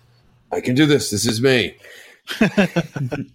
Dave, how does this make you feel about the final of this new trilogy, especially because you've expressed both in both of the Star Wars episodes that you've been on, this one and the one previous, you have your issues with Abrams. How do you feel about an Abrams-directed finale to this new trilogy? I mean, to Abrams, this movie has to feel like a slap in the face.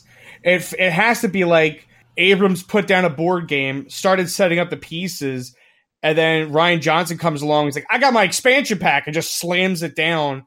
And it's like, the rules are changing now. We're going to add this and that, and we're going to take away this boss character.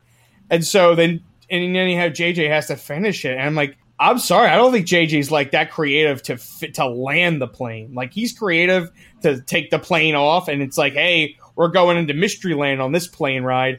But like in mid-flight, yeah, you have Rian Johnson who's just like throws out half the parts of the plane, and he goes like, all right, JJ, figure out a way to land this one.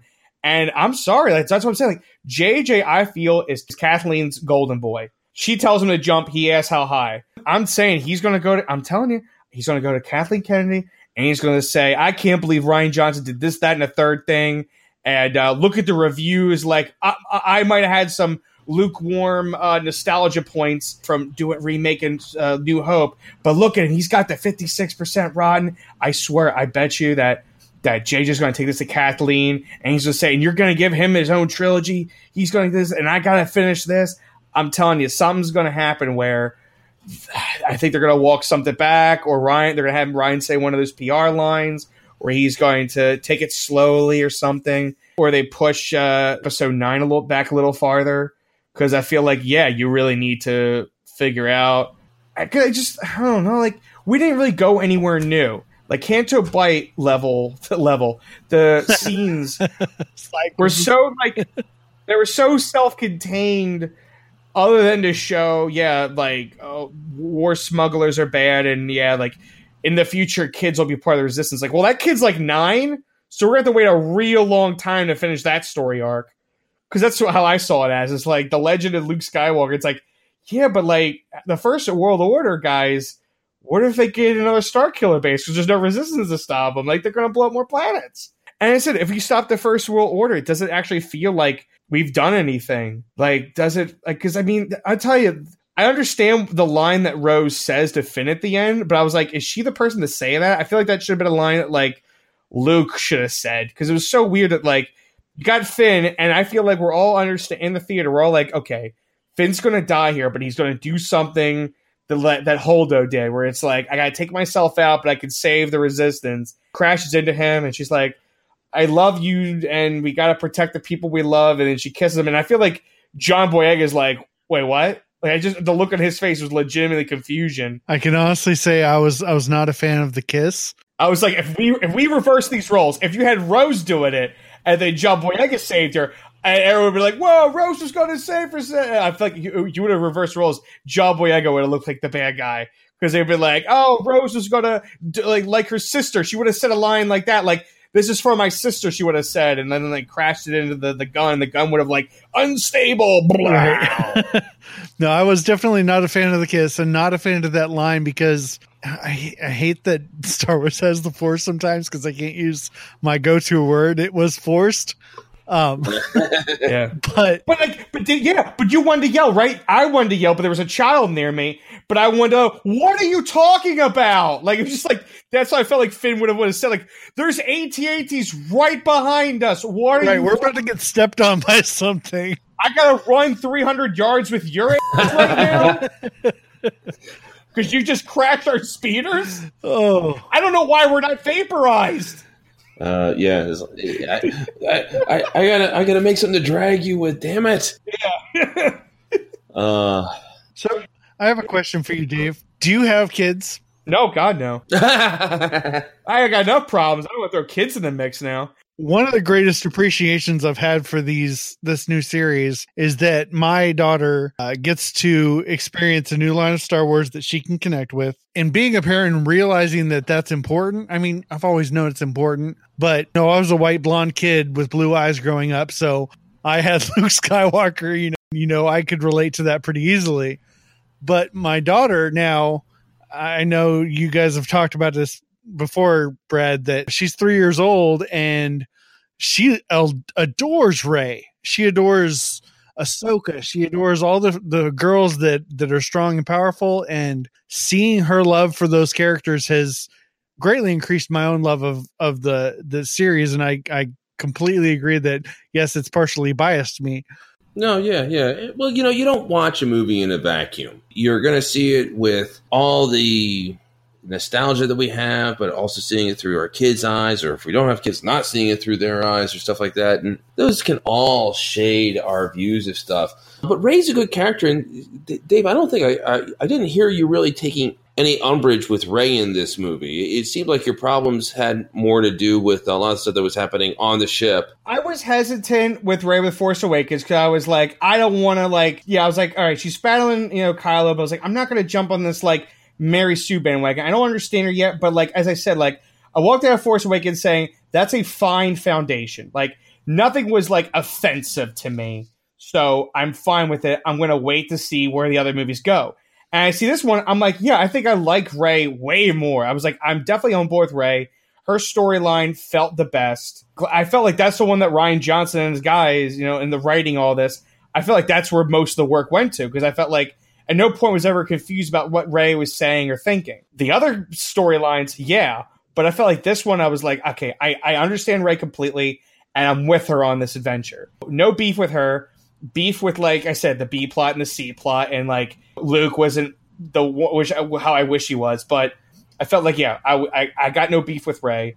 And I said, I liked Rose. I just felt like that was a weird 11th hour thing to throw out. Like that line right after this where you like, you and Finn, I felt like you both co-signed the loan. Like, okay, man, we're going out like this. All right, cool, man. Force be with you, man. Bless. And then she comes on. You're like, whoa, we had a plan. Like 13 pilots just died. Now, don't get me wrong. I adore Rose's character as well. Like her opening scene with Finn was incredible. That was awesome. And a lot of people had trouble with Finn trying to run away again. They're like, what happened to his character arc? Well, guess what? This is only a couple days later, and he just got his butt beat. He's just now getting his back healed, and he's like, he sees all this stuff coming. He's like, I'm out of here. But she was fantastic in that scene. When I saw Finn getting the escape pod, I didn't like think, oh, he's a coward. Like I thought, like, I get it. You're trying to reach Rey because you don't want to like have Rey show up to like a trap set by the First Order. So I understood where he was coming from, but I was like, there's no way that pod has FTL travel. There's no way that pod can like zip out of here. Right, I think he was just hoping to get to a planet and then get wherever after that. But the whole I've had to stun 3 people today that were trying to use this escape pod. He's like, oh really? Just watching the realization go, and I love acting like that. That's like always fun acting. When you see the character just have this slow realization, it's like, oh wait a minute, I'm going to have to stun you. And she tags him without hesitation. It's blah. Like I said, as wonky as her C plot was, I think the only part, I mean, like I said, it felt a little preachy when we're going to the casino. It was like, okay, the bad guys and then the weapons thing. I'm like, okay, this could be its own movie. I really feel like that should have been its own storyline in another adventure. Like I feel like I got enough to deal with right now, so this was a little wonky. Also, I don't know why they just didn't shoot Benicio. They're like, oh, so you came in and you hacked the ship? Yeah, well, these guys are paying me. All right, cool. Bam, bam, bam. I just feel like, why didn't they just, like, First Order should be like, oh, you know how to get into our code systems? All right, cool. Pew! So there was one other interesting mirror that I mentioned, the one earlier with Kylo not taking the shot and Luke not taking the shot. There's also an interesting mirror in the fact that in the beginning of their little story together, Rose is dragging Finn, and then at the end of the movie, Finn is dragging Rey. You mean, well, Rose. Yeah, yes, you know what I meant. Yes, Finn is dragging Rose. All 300 yards on a salt flat. What's funny with Benicio, he sort of gets to live another day, and I was just watching. It's like, we're going to have to deal with him in the next movie, and that was another one of these plot lines. It's like, that's going to take up a decent chunk of the next movie. Bring him back in, explaining it, and either him redeeming himself or him getting his comeuppance. Do we? I feel like Benicio, just keep doing Sicario, go Soldado, just do that right now. I felt like this character wasn't worked on enough for me to like feel the Lando betrayal. It was kind of like, I was like, oh, I got to deal with this too. Like I got to deal with a betrayal. I got A, B, C plot. I gotta deal with Phasma now. Like, getting this weird vendetta on Finn, and I gotta deal with your betrayal. I was like, this is too much. Do you guys think Phasma died? She has to. Okay, she has to because and Brad's already heard this. I said she has to die, and she has to die a soldier's death. She sort of died a soldier's death. I felt like he cold cocked her out the back and fighting with him. He knocks her out. She falls into rebel scum, and then falls through all that fire. I mean, the fall alone. Gotta break your knees. That's a knee breaker right then and there. And this whole thing is just crumbling, falling apart. They brought her back and she didn't do enough, so I just feel like don't do it again. Like, don't bring her back a third time. Like she's like the Black Knight from Monty Python, like limping now, like Soldier TK21. She's like using her pauldron as like a cane, trying to crawl against him. Like, no, just end it, okay? It was weird. It was abrupt, and here it is. It is. She had that rifle, but she never used the rifle, did she? She had the shock stick thing, and then she pulled her blaster pistol out. So I don't know what happened to that cool rifle she had, but... Don't ever get me wrong. Like, I fully am able to look at this movie and say it is not perfect and there are holes, but after the second viewing, I was more able to let go of those holes and just enjoy the movie as a whole. I guess I don't know, man. I feel like plot holes are starting to bother me more because I feel like the really good movies, I'm ignoring them more. I feel like the movies I'm really liking that I'm like so excited to watch again and get a DVD, I never worry about them. And it's not until like, somebody down the line that I wasn't thinking about told me about. I'm like, oh yeah, it's a plot hole. I don't know, man. This thing just bothered me. And I said, I like Rian Johnson. I wish him well.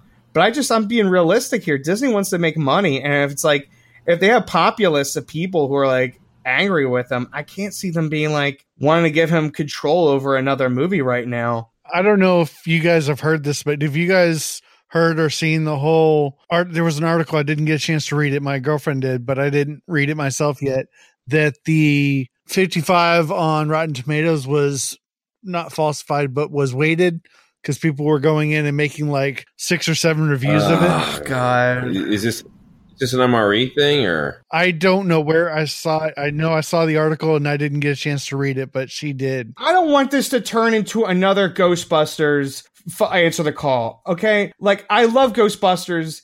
And what angered me was I love reading the comics right now. Eric Burnham and Dan Schobing do a great job in those comics. And when the movie came out, I'm like, I'm not enjoying it. But when I heard they were going to put them in the comics, I was like, great, because they're going to be fun. And then they were. So it's not that like, oh, female Ghostbusters can't work. It's like, no, they can work. Like, clearly these comic book artists and writers knew what to do with it. Just that doing just improv jokes for an hour and a half is not going to work for a film. Right. It can work for like if you get Seth Rogen and James Franco high and there's almost no plot, that's fine. But it's like, these are scientists who have to bust ghosts. Like, you need this coherent plot. You can't be like, want to make more lady butt and wonton jokes? Oh, I'm telling you, if anyone wanted to like the Ghostbusters movie more, I seriously tell you, you got to pick up the IDW Ghostbusters comics. You're gonna have so much fun. They don't care. They do crossover. Literally, they go to different Ghostbuster dimensions. They met the real Ghostbusters. They met the Turtles from the latest IDW comics. It's so fun. Laugh riot. And there's so many Easter egg jokes to like they reference in one of the dimensions they went to that apparently they ran into Venkman and he was a groundskeeper. I was like, they're doing it. I was like, this is great. That was great. And I was like, I was laughing my butt off. Just being like all these little Easter egg jokes. And like one of the machines Egon was building like had a flux capacitor like in the corner of it. I was like, this is great. One of my favorite Star Wars comics had Indiana Jones was in some wilderness and comes across a Yeti, and it turns out it was Chewbacca. Oh. Chewbacca leads Indiana Jones to a cabin, and there in the cabin is the skeleton of Han Solo, because it turns out they went through some sort of portal. Whoa. And, of course, it was very cool because it's, Harrison Ford's 2 iconic characters. Did Chewbacca take him on the ship? No, it was in a cabin, and I'm trying to remember. Yeah, so, and then, of course, Indy's like, something seems really familiar about that guy. I would have loved it, man. Chewbacca's just like this way, and then like takes him aboard. He's like, "Whoa, what is this ship?" And then you got Indiana Jones and Chewbacca in space. This should happen. The fan service that I did appreciate in this movie, the Falcon sweeping in to save the day on Crate. Damn right. That got my heart going. Like, so he's like, I am in control. I loved it. And he was flying the out of that he's ship. Like, oh, I got this, baby. And Rey's like, she's having fun nailing the ships. I was like, yeah, as I said, like, and I really expected Luke to fly in with the old like rusty X-Wing. I would have loved if he like had a joke like in my mind, him just like raising the ship out of the water, getting in like, and then trying to like fly it, sense it with the Force, and being like, man, it's easier when R2 does this. Some joke like that. In my mind, I really felt like that. I fully expected the lift out of the water as well. Yeah, Chekhov's X-Wing, yeah. All right, guys. This has been fantastic. Thank you both so much for bringing the big guns and having some fantastic opinions. Before we let you go, Dave, talk to everybody about 5 Minutes of Mystery. I discussed the superhero ensemble comedy with Ben Stiller, Mystery Men. Actually, tonight I am trying to get my latest episode of the Serios out before Christmas, because I was going to get Ralph from Cake Boss to email me in some well wishes for the listeners. So I want to finish that up tonight before I go to bed. Get that out to people. He's a great guest if you get him on there. Oh, there's a story behind that. And I think I have Ralph talking about it. We tried 3 times and it all failed. So I said, Ralph, can you literally just record holiday greetings for me? And I'll just put it in for the listeners, because this is getting ridiculous. 5 Minutes of Mystery is such a great show. It's very different because it's you get episodes out monthly, and then you also have your sort of where you do it 5 minutes at a time, and then you also have some great in between episodes that have some great content. Yeah, honestly, if there's no need to have a discussion with Dave. I'm just going to tell people, like, as I said, I want to ask if I could just like bar the link or just something where I can just link it to this and be like, this is the discussions with Dave right here. It's just like the post. Dave just barfs out all of his criticisms at The Last Jedi. Yeah, we recommend everyone check it out. It's a really good show. Mystery Men, movie that was really ahead of its time, and I think comic book movies are just now catching up to it, and you're getting some cool stuff that you can sort of see the influence or see people sort of discovering the same vein of humor and deconstruction of comic book movies. So highly recommended. Thank you. Thomas, you have finished recording. Have you put out the last episode yet? Yes, our last episode for the Neverending Story itself is actually done. We completed up about, it's almost been a month now. The feed's going to still be open because we intend to have some interviews. We're going to talk about the sequels, not in minute-by-minute format, but we're going to break it down into more manageable bites. Because the movies are not terribly great, but we'll have some fun discussing that. I do have some other projects coming up, though, if you don't mind me talking about them. Please. With the co-host of Princess Bride Minute, Steve Lasto, we kind of hooked up and decided that we wanted a franchise to attack because we both did single movies, and we wanted to take some bites out of something that was going to last a little longer. So he and I and Jerry O'Brien, a longtime friend of his, are tackling the X-Men movies. Oh, nice. Yes, we're going to go in by chapter because there's 12 of them. We want to hit all the movies within the decade. So we're going to go in DVD chapters and break them down that way. So we're going to get into all those, and we're going to talk about comics and cartoons and the movies and get into all that. So we're really excited about that. That should be coming out somewhere around the beginning of the year. And then as I upgraded my equipment to get ready for that show, I had a spare set of equipment sitting in my room. And I was like, well, what am I going to do with this stuff? And I changed the layout of my room and set my girlfriend's recliner like opposite mine with a table between us. And now we have 2 microphones set up, one for her, one for me. And we're going to start attacking the fantasy movies of the 80s. Nice. In a mild minute-by-minute format. We're going to do about 3 minutes per episode, and we're going to do 2 episodes a week. So it'll be like 6 minutes a week. And we're going to hit movies like Movies like Legend, like Dark Crystal, like Conan, all the high fantasy movies that we grew up with in the 80s that shaped my own love of movies now. Those are the things that we're going to hit, and I'm really looking forward to that project. Oh, shoot. That sounds great stuff. Thomas, your Twitter page is, or your Twitter account is still The Wookiee Lives? Yes, my Twitter and my Instagram are The Wookiee Lives. And my Twitter, I really need to get more active on my own Twitter. I end up using my Never Ending Minute Twitter more than anything else. And that's at NevEndMin, NevendMin. If you're looking for cute pictures of a 3-year-old girl who's big into fandom, follow my Instagram at The Wookiee Lives, and I put up pictures of her all the time and what she's doing. I think that's it. Great stuff. And Dave, where do you have a Twitter handle, or where's the best place for people to follow what you're up to? Yeah, you could follow me on Twitter. I'm always trying to talk about All-Star and how the Shrek people try to steal it from me at 5 Minutes Mystery. And I'm at 5minutesofmystery.com. All right, guys. This has been a fantastic conversation. Thank you so much for doing this. One last small plug, just so I don't get in trouble with the big man upstairs. Check out growlermedia.com. If you're looking for the Fantasy 80 Movies Minute, it's going to be there, along with Never Ending Minute and the other wonderful podcasts that are there, like Beauty and the Beastly Minute and some other ones that our producer and some other people put out. Great content there. Somebody once told me the world is gonna roll me. I ain't the sharpest tool in the shed. She was looking kind of dumb with her finger and her thumb in the shape of an L on her forehead. This is Tom Bacon from Screen Rant, and my favourite thing of 2017 was Daphne Keen's X-23. Your brain gets smart, but your head gets dumb. So much to do, so much to see. So what's wrong with taking the back streets? You'll never know if you don't go. You'll never shine if you don't glow. Hey now, you're an all-star. Get your game on, go play. Hey now, you're a rock star. Get the show on, get paid. And all that glitters is gold. Only shooting stars break the mold. It's a cool. I don't feel like arguing the point about why that movie is amazing. I feel like championing it though. Aww.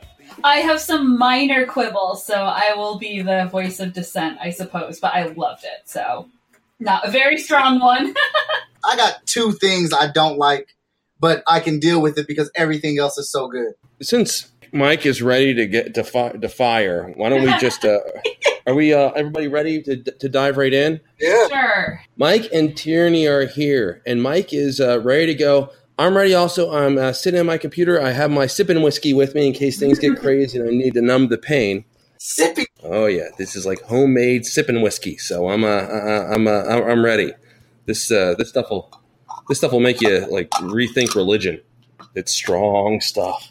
This is a grown-up podcast now. Exactly. This isn't your dad's Cosmic Geppetto podcast. This is Cosmic Geppetto at night. Aw, I'm a bad representative. Mike, how are you doing? Dude, I'm on cloud 10. My Kickstarter hit today for over $7,000, and we're talking Star Wars, so I'm great. Congratulations. Really exciting. More cool stuff of Vigilance. We had Al Verne and Veronica on recently. They were amazing. You have You're doing such a good job of finding great people. Aside from being good talent, they're also good representatives for the brand. We really enjoyed talking to both of them. They will both be back. Awesome. Yeah, I listened to the episode. It was a good episode. Tierney, how are you? I'm doing well. I am enjoying the relaxing good life after wrapping 2 Movies by Minutes podcasts. One of them was Return to Oz Minute with someone named Mike, so this is a very odd feeling for me. It's like, welcome, Mike, and then your voice, and I'm like, that's not my podcast and Mike, but I'll allow it. Return to Oz Minute is wrapped. Neverending Minute is wrapped. We are going to cover the sequels, not minute by minute. So those episodes will be coming at some point, hopefully soon. And in the meantime, I'm 7 months pregnant and nothing is comfortable and my mic feels really, really far away because I can't bend over towards it. So there's that. It's literally bounced on the box for a diaper genie. I have no sipping whiskey. No. That'll get you arrested. So yeah. That would be frowned upon. But I made it through Return to Jedi. Oh my gosh. I made it through The Last Jedi without having to take a bathroom break. So that was my pregnancy win for the entire month of December. Awesome. Yeah, it is awesome. I remember my poor wife, when she was 8 months pregnant with our first child, I took her to a concert. She was such a gamer, and she stayed through the encore, and it was like, wow, Heather, that's just amazing. She's like, oh, yeah, but you're going to hear about this for the rest of your life. And that has happened. I have not won an argument. Not that I won many beforehand, but I have not won an argument because she has that trump card. It's like, oh, I stayed through the encore. It's like, but this has nothing to do with what we're talking about. It's like, doesn't matter. Just on principle. This is your first little one, right? Yeah. Congratulations again. Mike and I are both parents, so we know a little bit of the world you're going to, though it's different. Dad's different than Mom. Mom does all the hard work. We stand and take all the credit. Yeah. I've heard sleep is a thing of the past. That sounds about right. But no, we went to Thor Ragnarok, which I really enjoyed. But the entire time, I was like kind of sleepy and like kind of slouched in my seat and just trying to get comfortable. And so I was really nervous when they said, oh, this is going to be the longest Star Wars movie ever. And I'm like, oh, no. So I was so nervous. I was like, what if I have to pee? I'm going to get up and everyone is going to hate me. I was very pleased. That has nothing to do with my actual, like, feelings and thoughts on Last Jedi, but it was a pleasant surprise. So I like to think that the kiddo liked it too. Yeah, the sleep is going to change. I tried to be a good partner to my wife, and I tried to take as many of the midnight feedings as humanly possible. It was when I discovered that I'm actually a terrible father, because I got up and I took Chase, our oldest, who was just weeks old. Took him downstairs, heated up the bottle I'm feeding him. I'm like, well, this is going to take a while because he didn't really understand the whole drinking from a bottle thing yet. So I just put on the TV. It's just like, I'll just put something on. It's like, oh, I've heard about this Spartacus Blood and Sand. I'll try that. Giving the bottle to my son while watching it. And have you guys ever seen Spartacus Blood and Sand? Yes, I've seen all of them. It is outrageously violent and outrageously sexually explicit. And I'm watching this, and all of a sudden I was like, I know my son's only like 14 days old and can't really comprehend what's on TV. I still shouldn't have this on while holding my son. That's right. I suck at this. Thank God I have my wife is a great mom, or else God only knows. The kids are 8, 5, and 5. They probably already would be in jail if it was just left up to me. We are talking Star Wars: The Last Jedi. A very interesting movie where the critics loved it. It is done very well on Rotten Tomatoes. I think it's in the 90% plus positive reviews. A lot of fans love it, and then a lot of fans really seems to tick them off. The real kicker for me was there was a fan sign-up sheet, or whatever they're called. Petition. Online petition. Thank you. Online petition asking Disney to remove the movie from canon. Oh, for goodness sake. I was like, well, there's people that have absolutely nothing else going on in their lives, because first off, it's not like there hasn't been what could be considered a bad Star Wars movie before. I'm also pretty sure that even though it's not shown very often, I think the Star Wars Christmas special is still in canon. So come on. It might be. But somebody brought up a very good point about this petition, or people being upset and wanting to remove it from canon. And in their exact words, and I think I tried to save it because I knew I was about to go on the podcast. Let this sink in. Anyone who wants to remove The Last Jedi from canon wants to remove Princess Leia's last performance in Star Wars. Oh, yeah. I like the movie as well. I liked it quite a bit.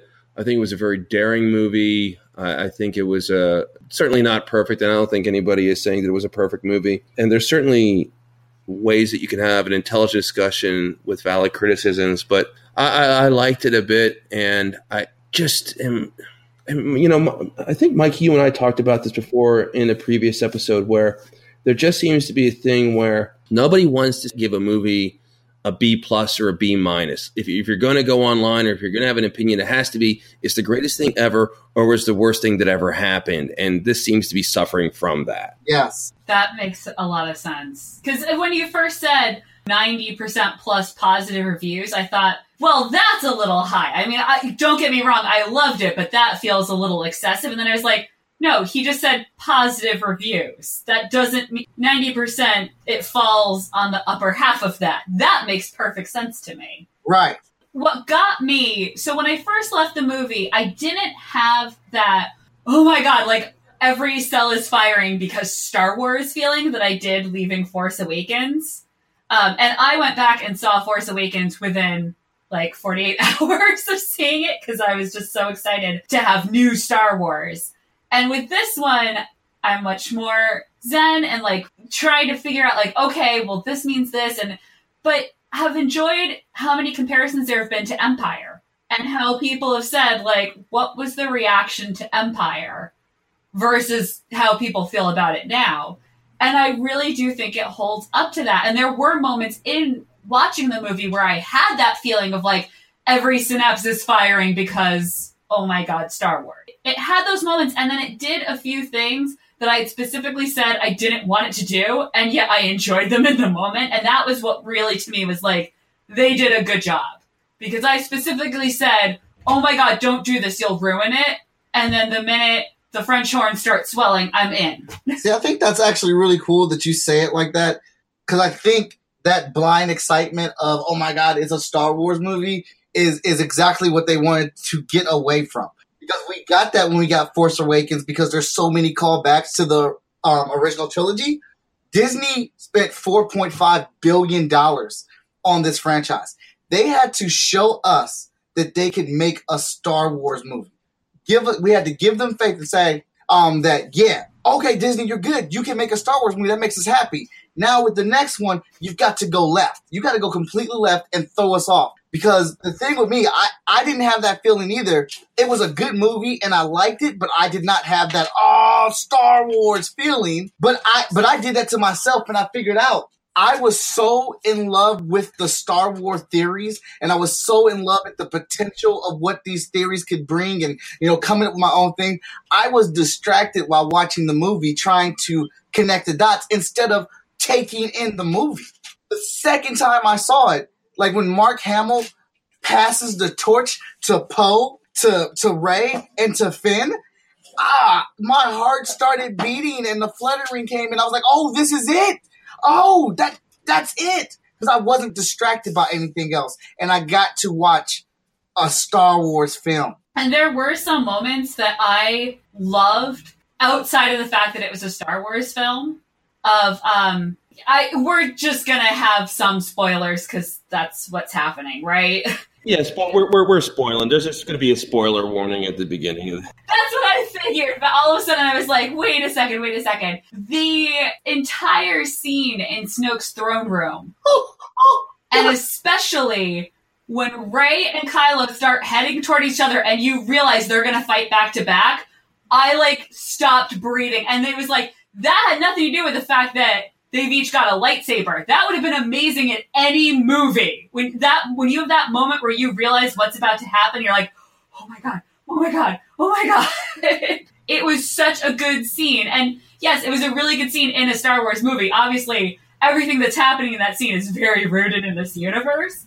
But I feel like you could have taken that writing and put it in another movie, and it would still have been great. Well, it was also a scene that I've never seen a battle scene like that in a Star Wars film. Always when the Jedis fight, it's either against another Jedi, where it's evenly matched and, that sort of duel, or it's guys with blasters shooting at them. And basically, those are the scenes that are showing how bad the Jedis are.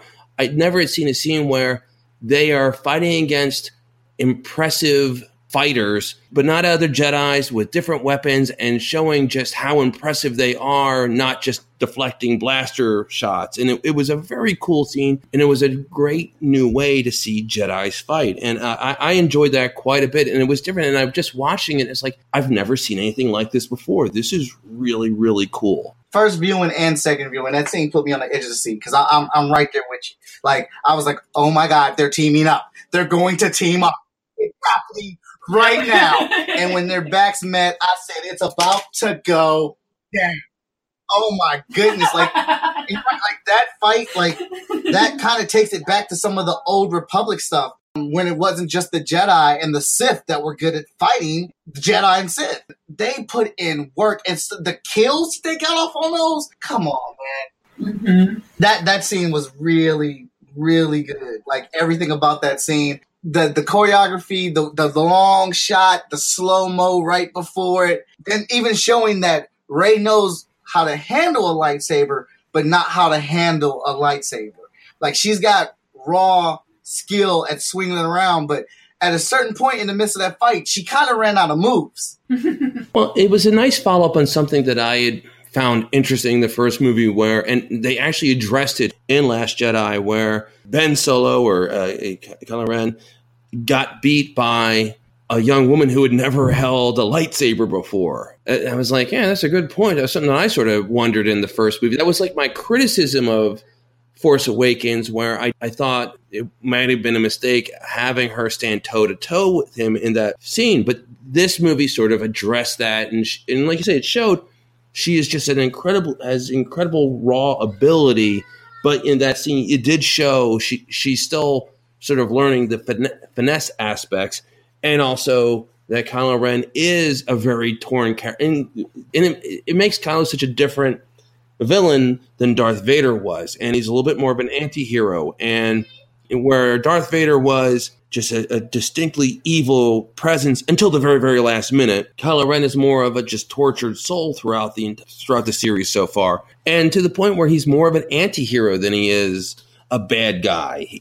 It's a very cool thing with certain villains that can function very well, where has a point, and he doesn't see himself as a villain, as opposed to the very basic Darth Vader. Look at him; he's obviously evil. He talks evil. He's choking people left and right. And the Emperor couldn't have been more of a central casting evil character. In Last Jedi, the over-the-top evil character gets cut in half partway through the movie, which I didn't see coming at all. I love that was such a non-thing after all the lead up. I mean, I listened to the panel we did before the movie came out, and we spent a good, 15 minutes talking about who Snoke could be, and it just doesn't matter.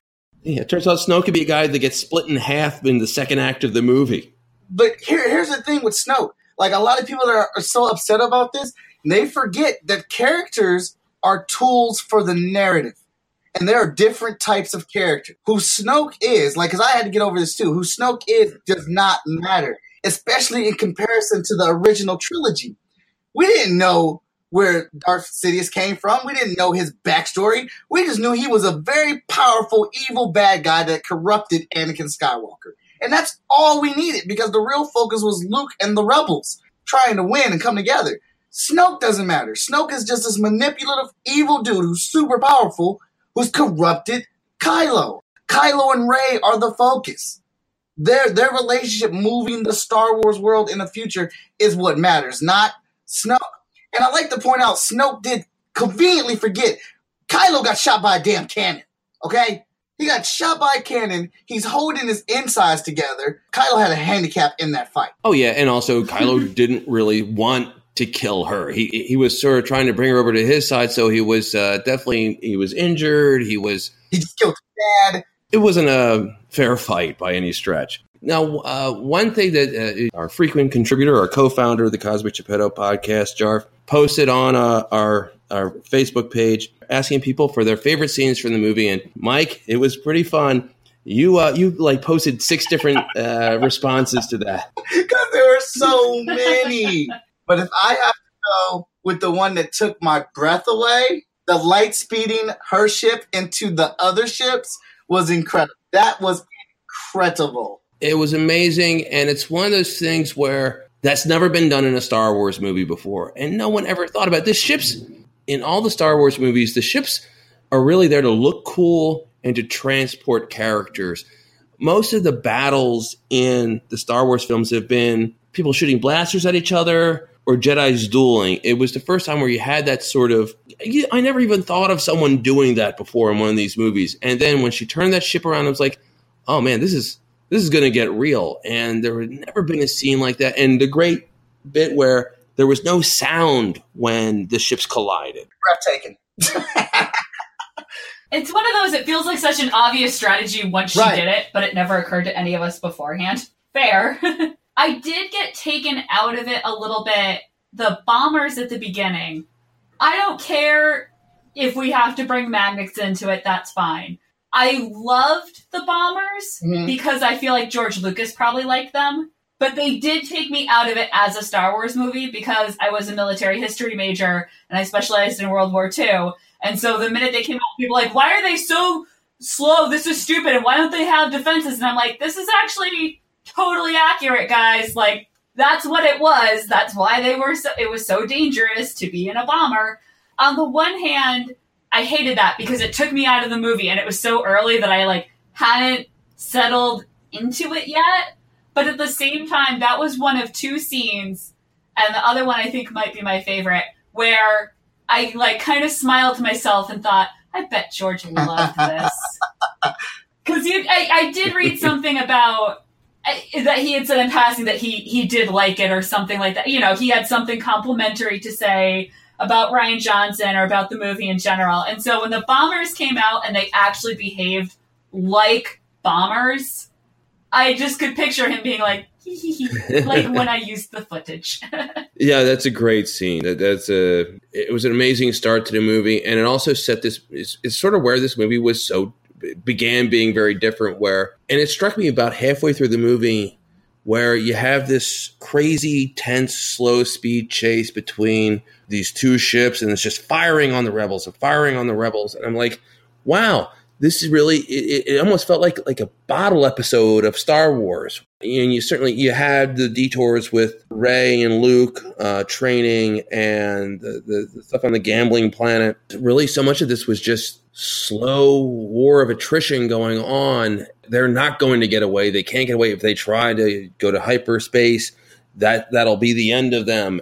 Again, they just did a lot of stuff very different for Star Wars movies. Now, Tyr, did you said you had another favorite scene? Yeah, actually, I think my favorite, because I enjoyed it just as much as I picture Lucas doing it, was Luke and Yoda.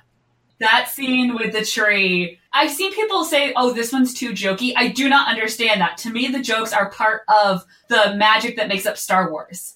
Like, you can't have a good Star Wars movie if it doesn't have these ridiculous, sarcastic one-liners. And Yoda just smiling and be like, I think I'll set that on fire now. When they're sitting there, I mean, I love the whole interaction, but especially when they're both sitting there watching it burn. That really, tugged at the heartstrings a little bit. I loved everything on the island, though, to be fair.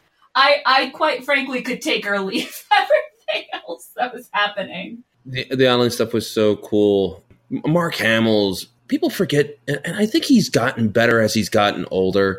He's an amazingly good actor, especially when you don't try to make him a lead actor. I think he's such a good voice actor. He's a really great character actor. Did some fun stuff not that long ago in the first Kingsman movie. When he became Luke in the 70s, when he became Luke Skywalker, they tried to make him a lead actor. Aside from Star Wars movies, that never really happened for him. I think he did Corvette Summer, and that was about it for him being a mainstream lead actor. He's so much more effective as a voice actor and doing character pieces where he gets to be a little over the top. He was so good in the Yoda role, but as a much crankier, angrier Yoda. I loved him throwing the lightsaber. I've seen so many people crying their fanboy tears online about it, and I thought it was brilliant. I laughed out loud. It literally set the tone for the movie. Mark Hamill, he is our support structure through this film. He's walking us through it, literally with his lines and his actions, letting you know this is not the 1970s Star Wars, okay? I want you guys to understand that we are breaking new ground, and this is not, literally, this is not going to end how you want it to. How you think it is. Get ready for us going. If you thought we were going to left, we're going right. So get ready for the experience. And I loved everything about that. I enjoyed so much. There's so much in it that I like, but I think my favorite part of it as a narrative is the character arcs for Finn, Rey, and Poe. Poe is the absolute best damn pilot we've seen in any galaxy. All right, I've never seen anybody fly a fighter plane in space the way Poe does. Forget Anakin, forget Luke, forget all of them. Poe is the best pilot ever. And there's always criticisms that so many of the characters in Star Wars films are sort of, what's the term, Molly Sue's? Mary Sue's. They're perfect at everything. Luke was a Jedi and also a great pilot, and Poe's a really good pilot. As they sort of showed, sort of sucked at everything else. Yeah. Wasn't a good strategist, a hothead. Isn't even always a good friend. Not a good strategist, not good at seeing the big picture, and great because that gave him some growth. At the end of the movie, and it was a really sort of daring choice. His big successes realizes we got to get out of here. We can't have the big battle. We can't sacrifice everything. It's that's the wrong move. And actually showing that his big daring decisions at the beginning really hurt his cause. So you get to show that he's a great pilot, but no, otherwise he sort of sucks and has a lot of growing to do. And it's great that he has that growth to happen. I agree 135 million. One of the things I had said I wanted to see in this movie was I wanted Poe to have something to do. It was so obvious to me that they did not have a plan for that character, for obvious reasons, in The Force Awakens. I was very glad I could sit here and nitpick the actual plot of the slow chase to death because, yeah, that you just kind of have to take that on face value as what it is. We can all sit here in our armchairs and come up with 11 different ways that Rebellion could have done something different, or the First Order could have done something different to resolve that, or change that sequence. But you know what? That wasn't the movie. I also could have taken our leave going to the gambling planet, and I do think that was a completely missed opportunity for a Lando cameo. Just come on, guys. It was right there in front of you. It was. I do appreciate the casino storyline. It shows them failing. It shows them not giving up. I mean, they failed so many times on that mission, but they kept going. They kept trying to find an alternate route. They kept trying to find an alternate way to fix things, and they kept pushing. Even when they got caught, they were still rebels. And so, in a way, their success was them owning being rebel scum. Hence why when Finn smacks her with that baton and she says, "You're scum," he's like, "Correction, rebel scum." He owns it. He is in the rebellion now. Rose is in the rebellion. It's like how when older people say, "You don't deserve that because you haven't earned it." This was their movie to earn it. They got it. They needed that. They needed to be slapped in the face. They needed to fail. And look where it got Finn. At that moment where he was getting ready to sacrifice his life, he was willing to give it up, and he was doing it. And then, like, when Luke is out there by himself, he's like, "Oh, we got to go out there and help." Like, Finn is no longer running. He's not being selfish and just thinking about him and his friends. He's here to fight now. So that is where he was successful at. Finn had such a great arc. And also what was crazy, he had so little interactions with Poe or Rey. And those were such great, he had such great chemistry with those characters before, but they set him up with Rose, and Rose was amazing. What a great character. And also, she was representative of something I thought was so wonderful in this movie. I want to see if you guys picked up on this as well. A very valid criticism of the original trilogy was there were just no women in the movie. It made so much sense where you had female fighter pilots. And I was like, of course there's female fighter pilots. The rebels are getting crushed. They're not going to like all of a sudden like have gender requirements for these roles. They're getting killed. Anyone who can fly a fighter is going to be, they're going to need. Even a moisture farmer who showed up yesterday. It was so great to see. They did it very well, and the diversity is improved so much in these movies, not just for the sake of diversity, but they get great actors to play these roles. It was a great thing to see in this movie because it's something that the Star Wars universe has not always excelled at. Well, and I was getting a little cranky of, oh, so Rose is a main character now, so of course she's going to be involved in everything. But I realized when we meet her, she's a mechanic. So it actually does make sense that she's a pilot at the end, because they said the whole point is that those ships are falling apart and hardly anyone can get them moving. So it kind of makes sense that it kind of became a, hey, if you can get it going, hop in, go for it. I do wish we'd had a little, like, quick scene of when they were getting ready, of her being the one who's, like, figuring it out. Or getting them going, but you know what? Hey, I'll take it. It's a step in the right direction, right? Just wait for the Blu-ray to come out. There'll be a deleted scene. There wasn't anything I disliked enough that I was like, ugh, I can't believe that. We can all sit here and come up with like, well, why didn't the ship just jump ahead of them and turn around and blah, blah, blah, blah. And it's just like, because that wasn't the story. Get over it. Like you said, anybody can come up with a plan when they're sitting at home on their couch from the outside looking in, and they have all the information. They're not in charge of the 400 lives that are trying to get away. It's not as easy just making a snap decision. Like that's a process. They take time. They have to talk with amongst each other. The biggest complaint that, I stand corrected. There's tons of complaints, but one of the issues is that why not tell Poe? Because Poe's an idiot. I don't gotta tell Poe nothing. I outrank him. I'm a general, and he just got demoted. Not only did he get demoted, he got smacked in the face and said, "You're an idiot." She said, "We don't need you right now. You need to do what I say." She's trying to teach Poe a lesson that he needs to understand his position, and he needs to follow orders.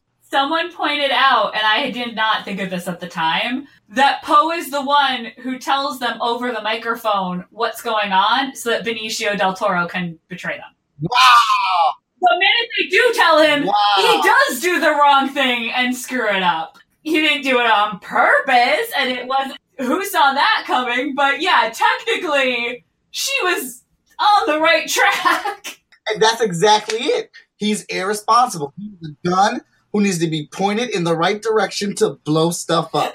It's also a thing where, Michael, you sort of alluded to something similar to this earlier, where the point isn't to have these completely rock-solid logistical movies where everyone does exactly the right thing at the right time and thinks through it. Why didn't they figure out all these weird, goofy ways to escape? Because then you don't have the movie. You don't have the tension. You just have the good guy. Oh, wonderful. The good guys get away. Well, that was a 15-minute movie that with no tension.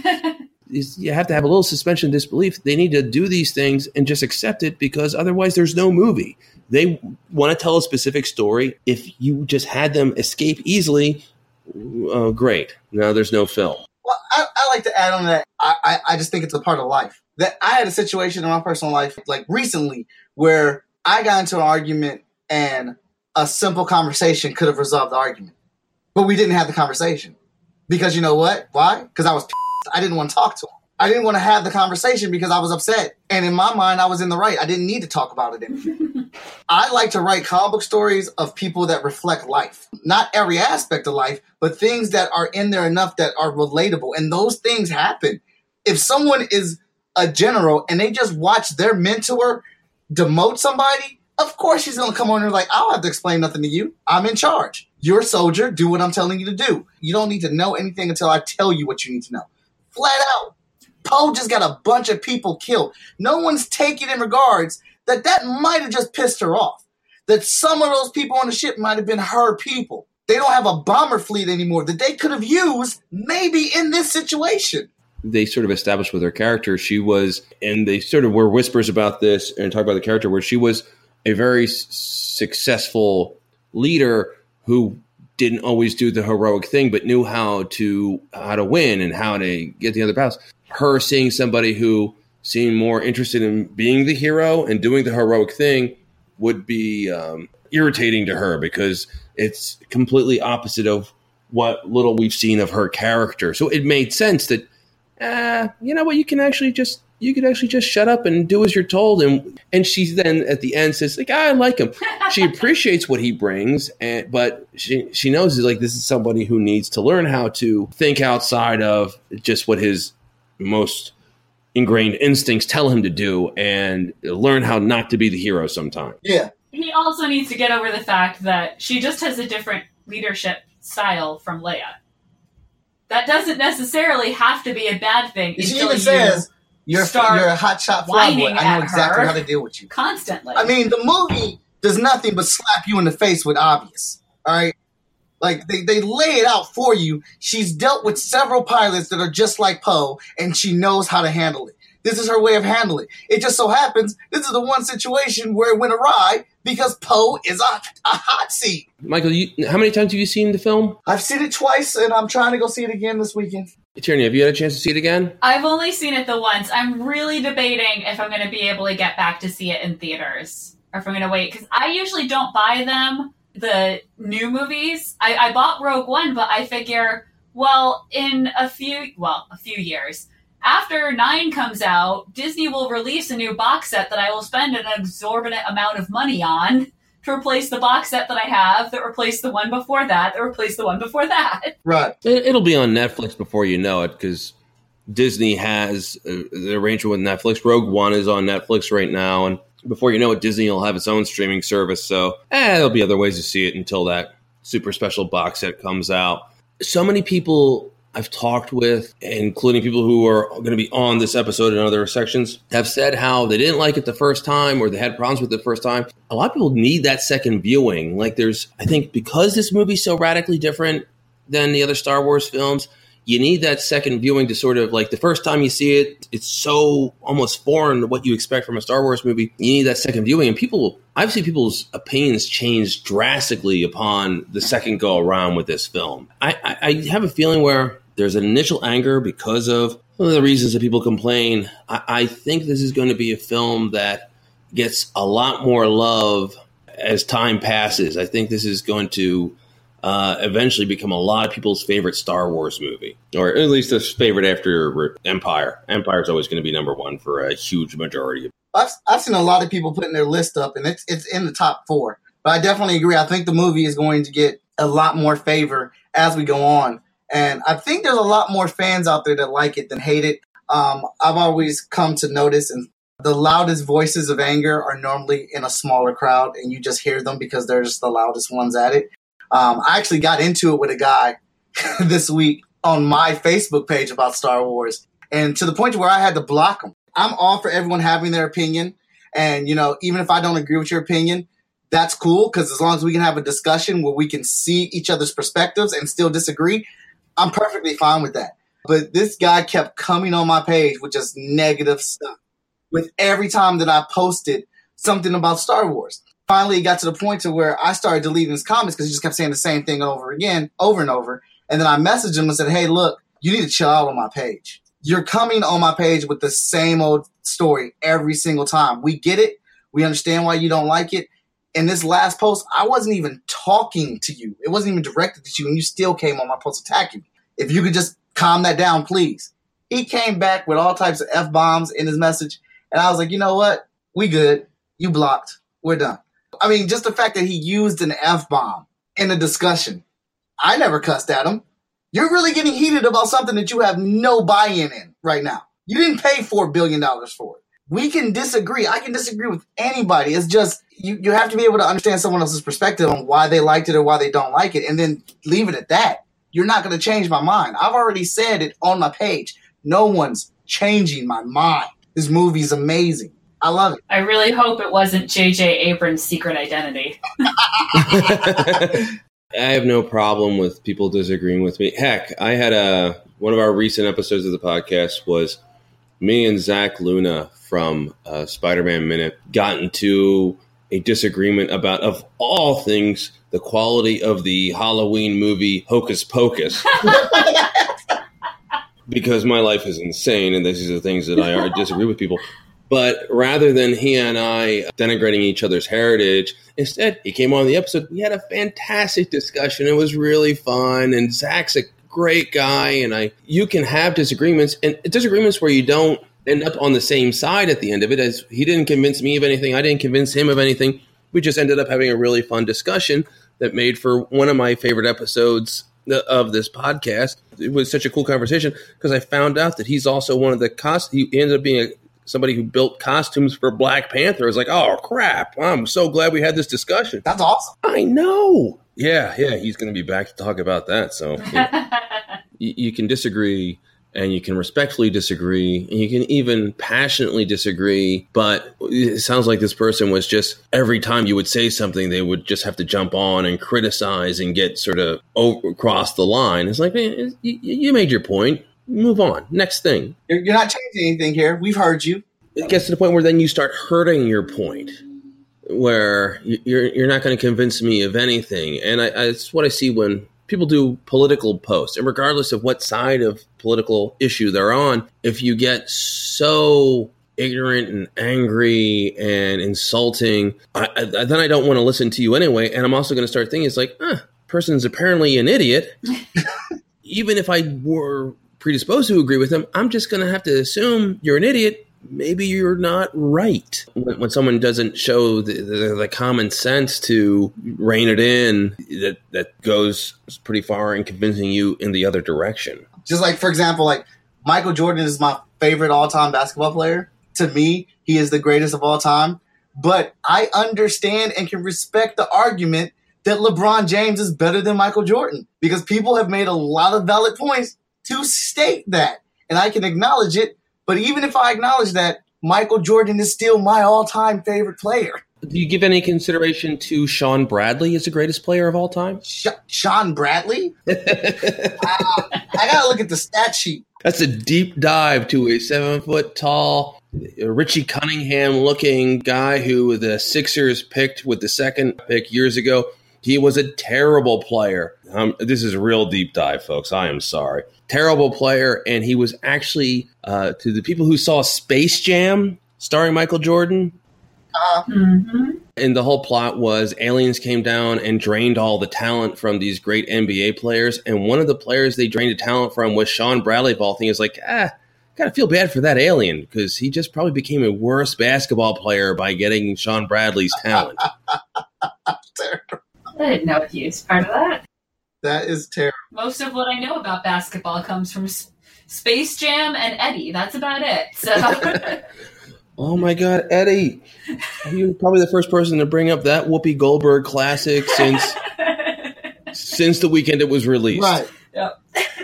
It was on TV a lot. I have whole parts of it memorized, and it's not doing any good in my life. Like, that's my favorite, when you have stupid stuff like that in your brain, and you're just like, I could be really good at math, but no, I'm going to know all the jokes from a Whoopi Goldberg movie. Every now and then, if I'm home, a sick day, or I have an off day where I got to watch the kids or whatever reason, and if The View comes on and there's Whoopi Goldberg, and I'm just thinking, it's like, wow, she was an above-the-title movie star for a while. That just seems weird. And no offense, a very talented actress, an Oscar-winning actress, but it just seems weird. It's like, well, same thing when I see a Joe Pesci movie. Oh, wow. There's certain actors who you just think of as they're a great supporting actor, not the person that you go out to a movie to see. I can see that, yeah. We just watched a couple of old movies with Joe Pesci, and I'm like, oh my God, he's really good in this, but he's not the leading role. Right.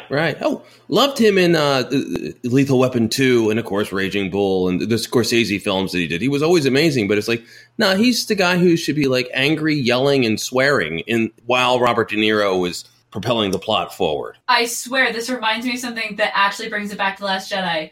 I was just reading someone talking about how amazing Adam Driver is in this movie and how he's finally getting recognition for what a good actor he is.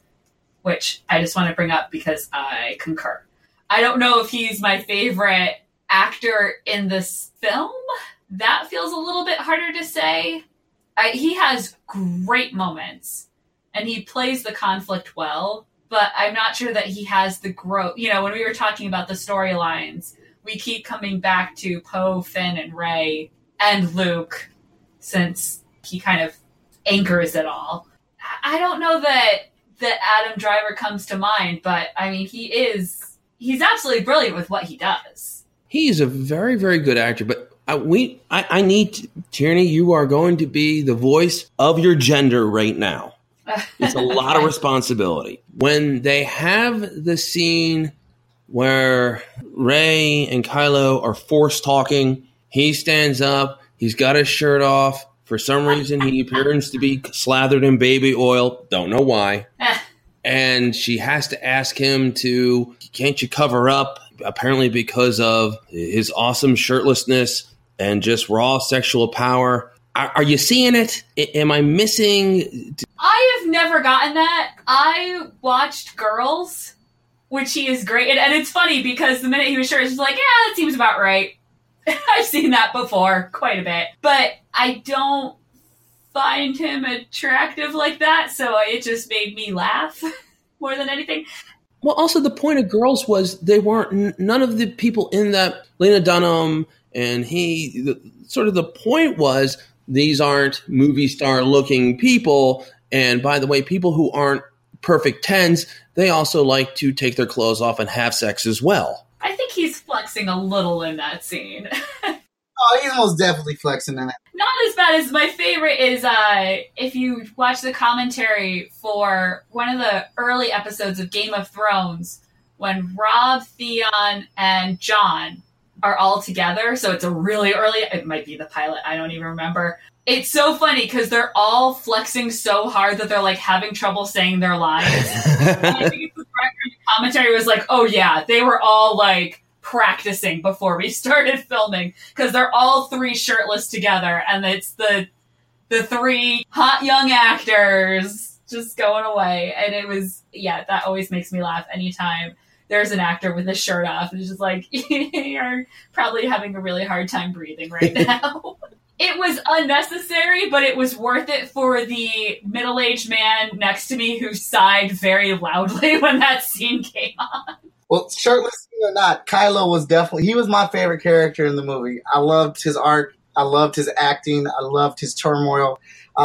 He did it all for me in that movie. So he stole the show for me. I want to start talking about the things we did not like about it. Yeah, well, Michael, why don't you start us off? What was the one thing that just didn't quite click for you in Last Jedi? You're on record that you love this movie, but with any movie, what's the cinema sin says? No movie is without sin. So what is my biggest issue with the movie? But I can accept it. Again, this goes back to me being too involved in all the hype prior to it, is that Rian Johnson did say that we were going to see levels of the Force we never seen on the silver screen before. And he compared it to the classic 2D animated Clone Wars, the scene where Mace Windu fights all the robots. That's what the comparison came to. So in my head, when I finally acknowledged, like, oh, there goes Luke, and he's walking out, I'm expecting Luke to deflect all that phaser with his lightsaber, come out untouched, and start crumpling those walkers. We didn't get that. So that was super disappointing to me. Although I can acknowledge what Luke did was the greatest amount of force power we have seen on screen next to what Leia does. So I can acknowledge that is beyond super freaking powerful. It's just not what I would have done in the Star Wars movie. I would have had Luke go ape over all of that. Like, he just would have went in. I would have I would have done the Kylo and Luke fight, but they did not give that to me because, again, this is about passing the torch and rekindling the fire of the rebellion. So I get it, but that is what disappointed me. All right. So, because I'm now thinking about the final battles, because one of the things that I loved was that Kylo and Rey both considered the idea of flipping allegiances and ultimately didn't. Because I know that was a big discussion going in of Grey Jedi and what that would mean and all that. I love that Hux is evil, Phasma is evil. Yeah, like, these are our bad guys, these are our good guys. We're kind of getting back to that. And then we've got these two people who are conflicted but ultimately know where they stand. I felt like Phasma was an afterthought in this movie. You have that great scene with Finn, but she shows up for that, and that is it. The Benicio del Toro character, whose name I haven't even bothered to memorize, obviously, like, there were so many things where you have these great actors, you have these great characters, you have a good setup, and then it was just kind of like, what are we doing with them? And I think it's because there was so much happening in this movie. Some things did kind of get lost in the shuffle. I found the entire chase story to essentially be boring. I mean, I got what they were doing and why they had to do it that way, but I felt no investment really in what was going on there other than what's happening to Leia. Where is Leia? Is Leia okay? For obvious Carrie Fisher reasons. Every storyline had great things in it, but I was so much more invested in, I said on the island, really Luke and Rey, because Rey has all the stuff with Kylo and back and forth. The rest of it, if it hadn't been there, I wouldn't have missed it. And that seems like a shame when you have these great, what you can tell is good setup, but didn't feel like it paid off in the moment. And some of that may pay off in 9. I think I would be a little bit more confident in that if it was going to be the same director for 9 instead of going back to Abrams. But some of it probably won't, just because there's going to be other stuff that they need to do. That's sort of where I have questions with the movie. It's not a particular scene. At the end of the movie, I just looked at it, and I've said this before, there are so many dangling threads, so much that needs to be wrapped up. Things like Rey and Poe finally meet at the very end of this movie. It was, the music swelled, and it just seemed like there was so much meaning to this, like, I'm Rey, I'm Poe, or however they did it. And it's like, wow, that's they haven't even begun whatever interaction there's going to be with that. Also, like Benicio del Toro's character betraying them, but doesn't really seem like he wants to betray them. It's like, oh, that's going to be something that it looks like they're going to have to wrap up. And the rebellion being in such terrible shape, it's like, oh boy, in the next movie they have to sort of have that rebuilt and tell that story. There's just so many stories to be told. And because sometimes felt like a bottle episode movie, it's like, boy, the next movie is going to have to be 6 hours long to tie everything up. They keep saying there's going to be a trilogy. There's going to be a trilogy. It's like, wow, the third part of this trilogy has a lot of work to do. It feels like they could have had a little bit more movement on some of these plot lines so that third movie doesn't have to do so much work. J. Abrams has got his work cut out for him. It is going to be, I'm sure the first script is going to be massive. They're going to have to find ways to pare things down, and plot lines are going to have to be sacrificed. It's sort of a movie where if this movie had come out 10 years earlier, I guarantee you they would have split it up, like they were doing a lot with the Harry Potter, where the last movie was split up into two. The last of the Mockingjay movies, the Jennifer Lawrence films, where it was split up into two.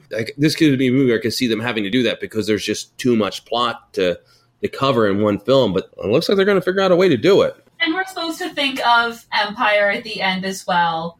And I do, but I feel like Empire gave you what the next step was going to be. Maybe you didn't know exactly how they were going to wrap up Vader, and that you had opened this whole can of worms with Vader, which gave a whole new dimension to the rebellion versus the Empire, and Han is gone, and blah, blah, blah. But in that last shot, all right, so they're going to work on Han, they're going to do... You kind of got where it was going, at least to get started. There was something to hang your hat on there, plot-wise. And this feels just so much bigger and vaguer. And I think that's what it's supposed to feel like, that, because they're going to open up the opportunity for so much more to be placed in these films. Because obviously Disney's doing a Star Wars movie every year. And it seems like the pattern is going to be every other year is a brand new Star Wars movie, but every opposite year will be a flashback movie. Like we're getting Han Solo next year, or we did Rogue One the year before. Ryan being such a big fan of the Star Wars trilogy and growing up with it, I really enjoy what he did with the story on it. And I know it's a lot, but it also gives new directors and new writers a clean platform to build upon. Like I said, this movie slaps you in the face with obviousness. As Kylo said, let it burn. Let the old burn. Kill it dead. You know what I just realized when you were saying that? I still have the mindset, and I shouldn't because it has been years and Disney and all that. I still have the mindset that there are 9 episodes of the Skywalker saga. That's not necessarily true. When you said, like, there could, every other year a Star Wars movie versus a flashback movie or a standalone movie. And it's so funny because I got into Star Wars in the 90s and, Heir to the Empire and Lucas being in control. And it's just like, no, Lucas said there are 9, so there must be 9, right? Right. You're like, that's not like a signed contract in blood anywhere. Like, they could just keep going. This actually doesn't have to all be wrapped up in the next movie. I know there's talk that Rian Johnson, instead of doing the 9th film, he's getting his own trilogy to sort of oversee. And I wonder if and they say it's not going to be a Skywalker trilogy, but that doesn't mean it couldn't be Rey or it couldn't be Poe. And I just wonder if that's what's going to be taking over from those off years where, as Michael said, you have the flashbacks, Rogue One, Solo, the Boba Fett movie that they have teased. The other years would be the Rian Johnson film. And then, that'll take over. And as Michael said, they spent a lot of money for this franchise.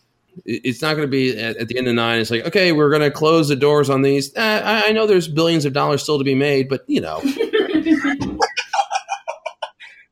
But George Lucas sort of vaguely said there was only 9 of these movies before. We want to keep to his word. That ain't going to happen. That is not how business works. It's not. And I like to point out to all the fanboys and fangirls that are upset at this stuff and stating how it's not their Star Wars film. Luke Skywalker wouldn't do this or that. George Lucas left a bunch of notes with Disney when he sold it to them about what he thought the next film should be about. And Disney is going on record saying they haven't used a lot of them.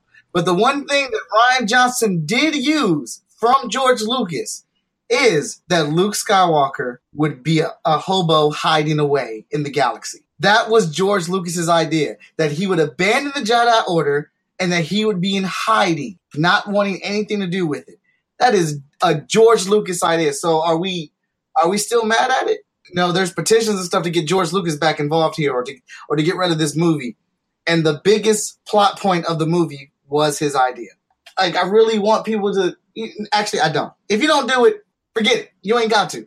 But there are so... Like, for people to say that Rian Johnson has disrespected Star Wars and he's not a real fan or anything, man, that entire movie oozes that this dude loves Star Wars. Oh, yeah. You don't have to like the movie, but don't say or don't question his love of this franchise, because it was in every scene and the movie just emanated that affection. You don't make this movie. You don't tweak the conventions unless you're really tuned into those conventions. Rian Johnson knows these movies and he loves them. And that's why I liked the jokes. It felt like it anchored it in kind of that heart and feeling of the original trilogy, but now moving off and doing its own thing.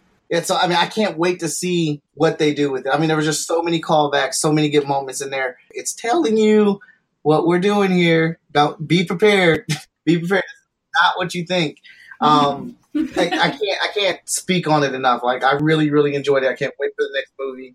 And like I said, I just had a couple gripes with it, but I can't think of one movie where I don't have at least one issue wrong with it. All right, guys, this has been an amazing conversation. It's always great having you guys on. And this is fun. I think, Mike and Tierney, this is the first time you guys have been on the same conversation. Yeah, I think so. It's tough. Michael, he prefers working with Katie, but... Oh, I see. We kind of just hit it off with a couple of the podcasts that we've done. Just happens we have a lot in common when it comes to fandom. But I see you and I are on the same page, too. We're all friends here. Tierney, you have just become Michael's side chick. So you're his podcasting side chick. Michael, talk to us about the Hotshot universe. As you said, your Kickstarter has reached its goal. What else is going on with Vigilance and Hotshot and everything else cool that you guys are doing at Freestyle Comics? Oh, well, we are pretty much, we're planning our 2018 year, figuring out what Kickstarters we're going to be doing next year, assigning and signing new creative teams we have a couple new titles coming out next year. Zero Event will be a 3-issue limited series, and that's going to be penned by Victor Dandridge and drawn by Mike Lancet. I got my internship class starting January 8th, and they will be working on Cypher number 3, keeping the Vigilance team together. They just finished issue number 3 of Vigilance, which that Kickstarter was set as a goal at $2,500, and we raised $7,012 for that Kickstarter. They're diving right into issue 4. Ethan is writing Heroes International 4. He just finished Heroes International number 3, and Heroes International is probably going to be our next Kickstarter at the very beginning of next year. And then we'll be going into our Emerald Quest title and repeating the process all over again. We're going to try to release a lot of content next year. We did a lot this year. We're going to try to double it up next year. Fantastic. And the website is? shortfusemedia.com. And then, but obviously you can get Freestyle Comics, Facebook, Instagram, and Twitter. And it's Freestyle Comics, comics with a K, Komics. Well, we recommend everyone check it out. You're just doing great work, and the quality of your Kickstarters are so amazing. Things that always amaze me is when Hotshot, you had Kickstarter, you had the Hotshot action figure, and then I know you have a Vigilance action figure. I just can't imagine how cool it is to hold those action figures in your hand. It's pretty cool. Hotshot's right here, right now, like less than a foot away from me. I ordered one of the Vigilance figures, Kickstarter or whatnot, but the action figure thing is actually Short Fuses. They've been doing that for a while. They do the custom packaging and everything. I had an intern that worked with me last year that made me my own figures of Void, Vigilance, and Hotshot. That's what he did for the internship project. So, like, those are the only figures that I have. It is cool. It is really, really cool because I have Hotshot here right now with Naruto and Rock Lee standing face to face. Tierney, you have wrapped up. You have wrapped up your minute by minutes, and you're about ready to produce a human being. So I don't know how much other podcasting you're planning. Well, actually, I have a podcast in the planning stage. We're just not sure when it's starting. I'm going to stick in the movies by minutes world, but a friend and I are going to do MASH, the Robert Altman film, and then move into the TV series from there. Oh. But it's going to be interesting because my best friend and I bonded when we got to grad school and realized we were the only two people our age who were still super into the TV show MASH. We both love the original movie, and I'm coming at it from having wanted to be a Hollywood director as a kid and being super into Altman movies, and then going to college and being a military history major. And she got into it because she wanted to see the movie the TV show is based on, and she was a feminist studies major. So we have very different angles we're coming at from, so that will be a very interesting movie to look at from those 2 points of view, because there is some problematic stuff in there. Oh, the way they treated Hot Lips in that, just the fact that they named the character Hot Lips. It's a whole thing on what does she actually stand for and where is her role in these things. Also, the whole Suicide is Painless song comes about because someone decides he would rather commit suicide than be homosexual, and they are convincing him that no, death is not actually the solution for that. It's a movie set in the 50s, made in the 70s. It is a very different approach to all these things than we're going to have looking at it in 2018. And we're also going to enjoy, I mean, some of the gags in that movie are just so brilliant. They're so funny, even all these years later. I'm really excited for that. I just don't have a start date because this is my first time producing a human, so it's going to take a little while. It feels like that's kind of taken over my life lately, but if you follow me on social media, my Twitter's One Steel Sister, ONESTEELESISTER. I will have updates when I know more, and in the meantime, I retweet a lot of Star Wars stuff. And cute dogs and things like that. So it's not like you're wasting your time if you follow me. And I have a couple books that are almost ready to start trying shopping around. But again, I don't know when any of this is happening. I got one all the way written of the plot, but I forgot that if you make a story about a time-traveling Roman citizen, you need to include the Latin and ancient Greek, not just put like brackets and then the English translation. So it's taking a little bit longer to finish that one up than I had anticipated. Yeah, I could see that. There's a lot of things where it's like, well, this is something that eventually will be available out in the world. Unfortunately, I don't have a time for any of it. Tierney, we first off, again, congratulations. Hopefully we'll be able to get you back on before you have the little one. We hope you consider Cosmic Geppetto home away from home for podcasting, because you're always awesome, and we always have such a great time with you on the show. I love guesting on here. I've got to talk about Wonder Woman and Star Wars in the same year. This is amazing. Thank you so much. It's always great having you on. You always bring the goods. And Michael, it's always fantastic having you on. You always bring the smarts, and you always are good and off when you come on, and that's fun. Yeah, when we got on and you were ready to fight, I was like, I'm sorry, we all seem to agree. I just had to make sure where we stood. Want to know ahead of time. We are supporters of Freestyle Comics. We hope you consider Cosmic Geppetto Podcast a voice for your company. We love having you on. Katie misses you. We'll be getting together Honey Badger and her amazing friends soon. I don't know if you caught, but Katie decided that's the name of she, you, me, and Jarf get together is Honey Badger and her amazing friends. That's awesome. That is awesome. I love being on the show. I appreciate it so much. I try to hold back. I'd love to be on more. I'm not going to be greedy. I want to wear out my welcome. You are always welcome. You guys are the best. Thank you so much, guys. Please have a great night.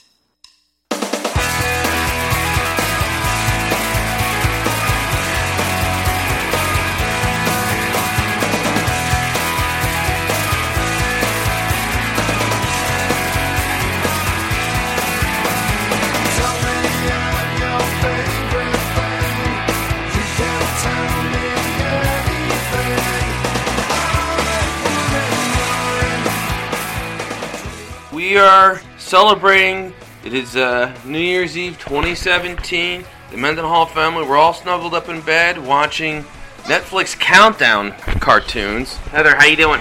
Good. a crowded room. Yes. What was your favorite thing of this year? The Good Doctor. Describe The Good Doctor in case somebody isn't familiar with it. It is a TV show on, I think it's ABC? It's one of the networks. It's one of the networks. It's one of the big networks. And it is about a man who becomes a surgical doctor who has autism. And it's a pretty profound case of autism. This is somebody who they weren't even sure could live on his own. Part of the plot is they're still not sure he can live on his own, right? Right, but in a hospital, he functions amazing. Right. Except for socially, but he's getting better. And this is the first new show you've liked in a while. Yes, but the actors and the storyline, it's awesome. Yeah. Yeah, no, that's nice. It's nice for you to have a show that you like because, like I said, it has been a while since there was a new show. And it's relatable. Hey, everybody, all Little Men in the Hall, say Happy New Year! Happy New Year!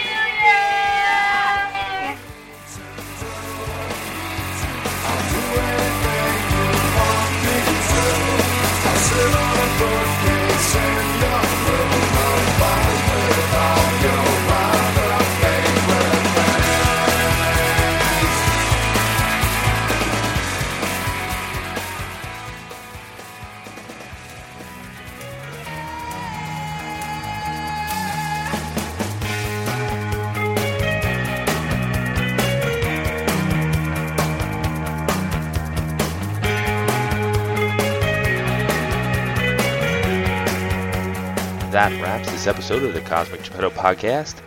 Big thanks to Tierney, Dave, Thomas, Brian, Mike, Sean and Beth, Tom Bacon, and, of course, Heather and the Little Mendenhalls. We will list everyone's info on our website so you can follow and support everyone kind enough to join the show. Upcoming to the Cosmic Geppetto Podcast, Tom Bacon returns to talk about the Marvel Netflix shows. Till then, stay marvelous and Happy New Year.